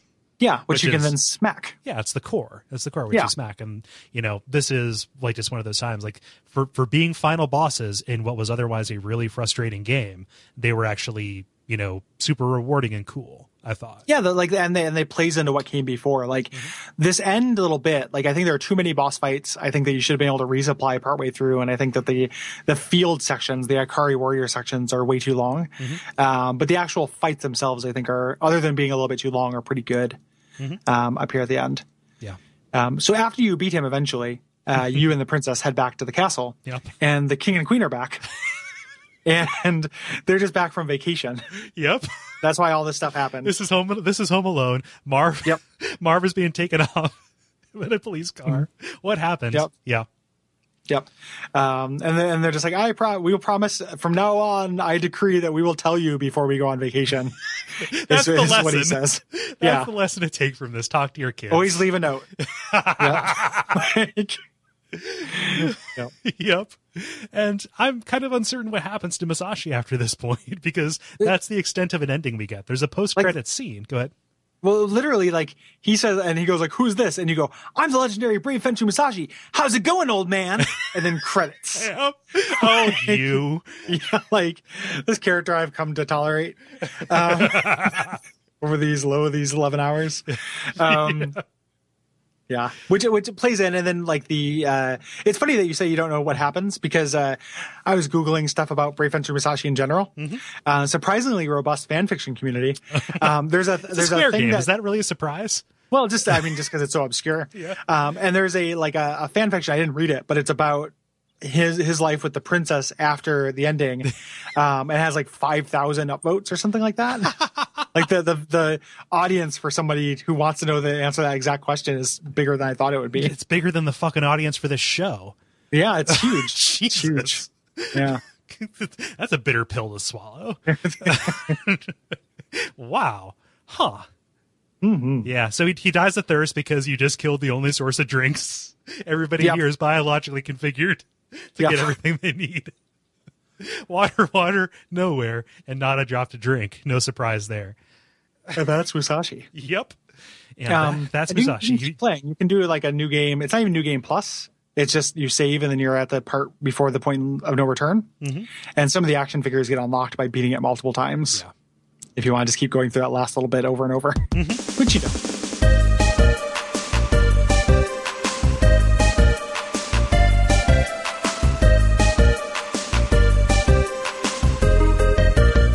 Yeah, so this is just a, like, again, I feel a little bit like a jerk because I know how glowingly our audience has praised this game. I didn't feel like the mechanics were there. I liked everything except the experience of doing what it asked me to do. Yeah. And so yeah, and that stuff, like, I think none of it I loved. Like, there was never a point in this where I was just like, this is mechanically sound and satisfying. It just got in the way less for me. Like, I'm not going to call that stuff a plus. Like, it's not like if you want to do 3D platforming, this is the game to do it. Like, it's just like, oh, that worked. Like, that was fine. And that's kind of how I came away from it. And then some of the bosses I thought were pretty clever. Some of the absorption power stuff was fun, I thought. But for the most part, I thought that, like, that stuff didn't get in the way and provided a non-bitter venue to get the charm in. Yeah. Like, it was like putting some charm on a cucumber slice. Like, I don't like cucumber. I'm not just gonna sit there and eat a cucumber. But, like, as a method to get spread into my body, I'll take it. It's just various spread as a spread vector. Yeah, as a spread vector, I like it. Yeah. And, I can see that. I wish it was snappier. I wish it was just a little bit more precise. And honestly, that is just something that makes it, it's because it is a victim of the era that it came out, 3D platformers, not especially mature at this time, especially in Square's, kind of venue. I'm glad they took the risk, and I'm glad that they brought as much weirdness as they did. But just, man, if the play was, even 10% better, I would be so much more behind this. Yeah. And it definitely has room for improvement there. Yeah. Like, I would agree with that. Like, again, like, I'm not going to champion any of that stuff. It just didn't bug me as much. Yeah. So it's a little bit of like a faint praise there at the end. Yeah. But at the very least, also this has been on my revisit list forever. So I was happy to revisit it. Yeah. But as I mentioned earlier, I'm in no hurry to do it again. Like, I'm not gonna. Yeah. I'll probably never play this game again. Yeah. And I appreciate everybody who participated in the poll and backed us on Patreon for guiding us to this, because I had been meaning to play this for the first time to begin with. And I think that I just waited too long. If I came to this even, 5-7 years ago, I probably would have had more praise for it. But, sure. And then, like, not on a deadline for the show too. Yeah. Well, I mean, if I wasn't on the deadline for the show and I was playing this without save states, I would have stopped at Steenwood. But, but not on the deadline for the show, but with save states, because they're like a happy there we go. There we go. Yeah, that's the happy medium. If I play this in 2006 with save states, yes, but not for a podcast, right? No, the podcasts were nothing but a glint in my eye. And it should be noted, like, Cole already mentioned this, but I want to emphasize it and say how much I'm on the same page with this. Don't let Cole's distaste for this make anyone who voted for this feel bad, nor stop you from voting for anything in the future. Right. So don't consider how much we're going to like something when we put out these polls. Yeah. Like, if we're not willing to do it, we won't put it on the poll. Right. And us liking the games that we do for the show is not the point of the show. Right. So don't let that make anybody hesitate. And even just on, bare principles, in general, games that we don't like or that we have mixed feelings about tend to make for more dynamic episodes. Yeah. So I apologize if anything that I said offended your sensibilities, and I encourage you to write in and correct me and tell me if I was doing it wrong, because that is definitely a possibility. But, that's just kind of the way this thing shakes out. Honestly, if anything that Cole said about it offended your sensibilities, I'd probably encourage you to examine your sensibilities, because Cole was pretty gentle about it. And, we do just fine. Part of the idea, like an alternate sketch idea I had for this that we didn't end up doing, was like coming into this as like, we're the game bros and we disagree about everything, and just being like, no, dude, this is fucking tight. I love Sega and I'm a Sega fanboy. Nuh-uh, Nintendo rules and you drool, and like just come into it like everything we hate, but because we're not that, and we assume that you guys are not that, I think that you guys will be okay with somebody having a different opinion about a video game, right? Than you do. The same way that I'm okay with Cole having a different opinion about this video game than I do. Yeah, it make the world go round. Exactly. Yeah. What do we do next? Next time we are doing something I feel might fall into a similar boat, but I'm enjoying anyway. We may flip flop. I'm not entirely sure. This is Jet Set / Grind Radio, which originally came out for the Dreamcast. We're playing it on PC. It is super cheap on Steam, and it is a really, really good remake. Yep. Yeah, I played it a little bit when it first came out on Steam, and my only thing, like, I like it. The only thing I can think is that I never beat it when I was younger. Like, it gets really hard. Yeah. So that is the only thing that I could see me turning into a real Cole on this one. Yeah, real Cole. You know what I mean? Yeah. Everything that entails.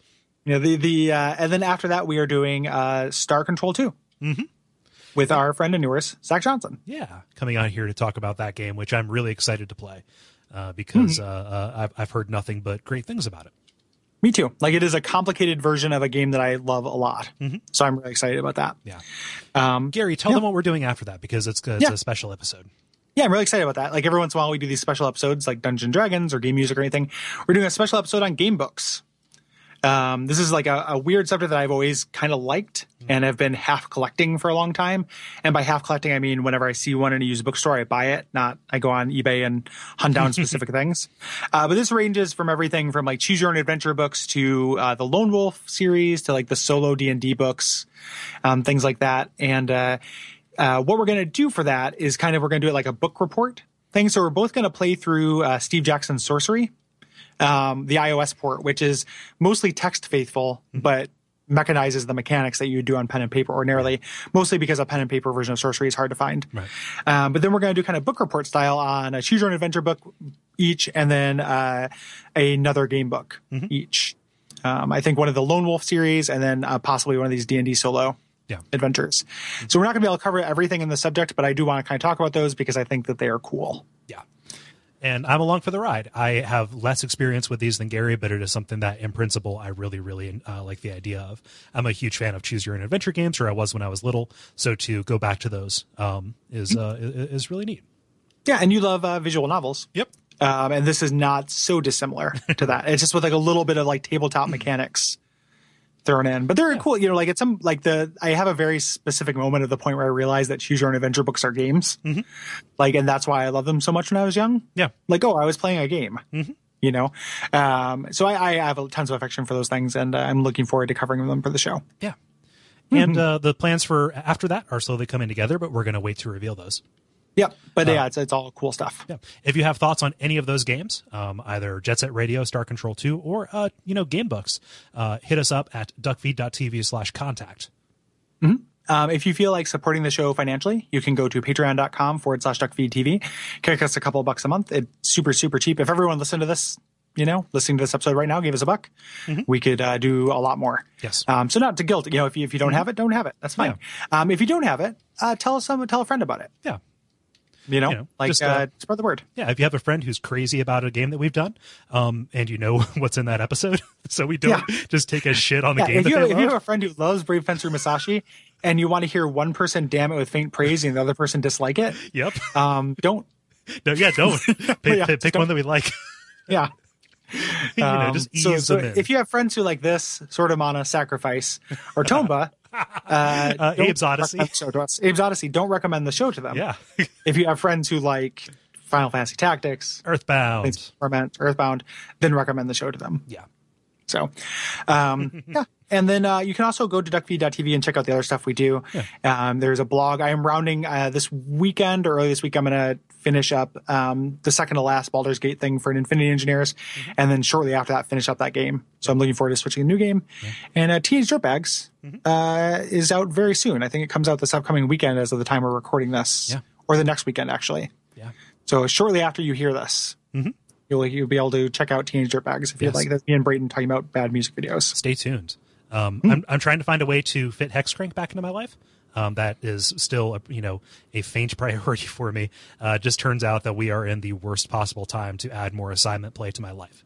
Especially with like Bloodborne coming up in Scholar of the First Sin, and our Bonfireside Chat interim season, which like on the surface seemed like it would be less work, but really it's doing like double duty for for a month. Yeah, for a month. Yep. So, but I'm, working busy ahead. Times for us. Yeah, busy times, but lots of exciting stuff happening on the network. We can't thank you enough for listening and offering all the support that you've been offering. Like we said at the top, we have that merch survey going out. There's a deadline on that. Just answer it sometime in February, and you get a chance to win a Steam game. Answer it sometime in January. There we go. And we will reward you with a Steam game, possibly. It's a drawing. There are 8. There are many. There are more of you than there are of those, but you have a chance. Yeah. Also, it just help us a lot. Yeah. So you should do it because it'd be really nice. Mm-hmm. Don't just do it for self-interest. Right. Do it because you care. So I think that's probably about it. Yeah. Until next time, what can they watch out for? Man, I don't even know. Yes. This drained me. Yeah. They can watch out for fire scrolls. Yeah, there we go. Yeah, there we go. That's very good. As they give way to the fire crest and the fire guardian, Yes. which fulfills the bench type prophecy for the thirst quencher root beer scroll. Yep. Yep.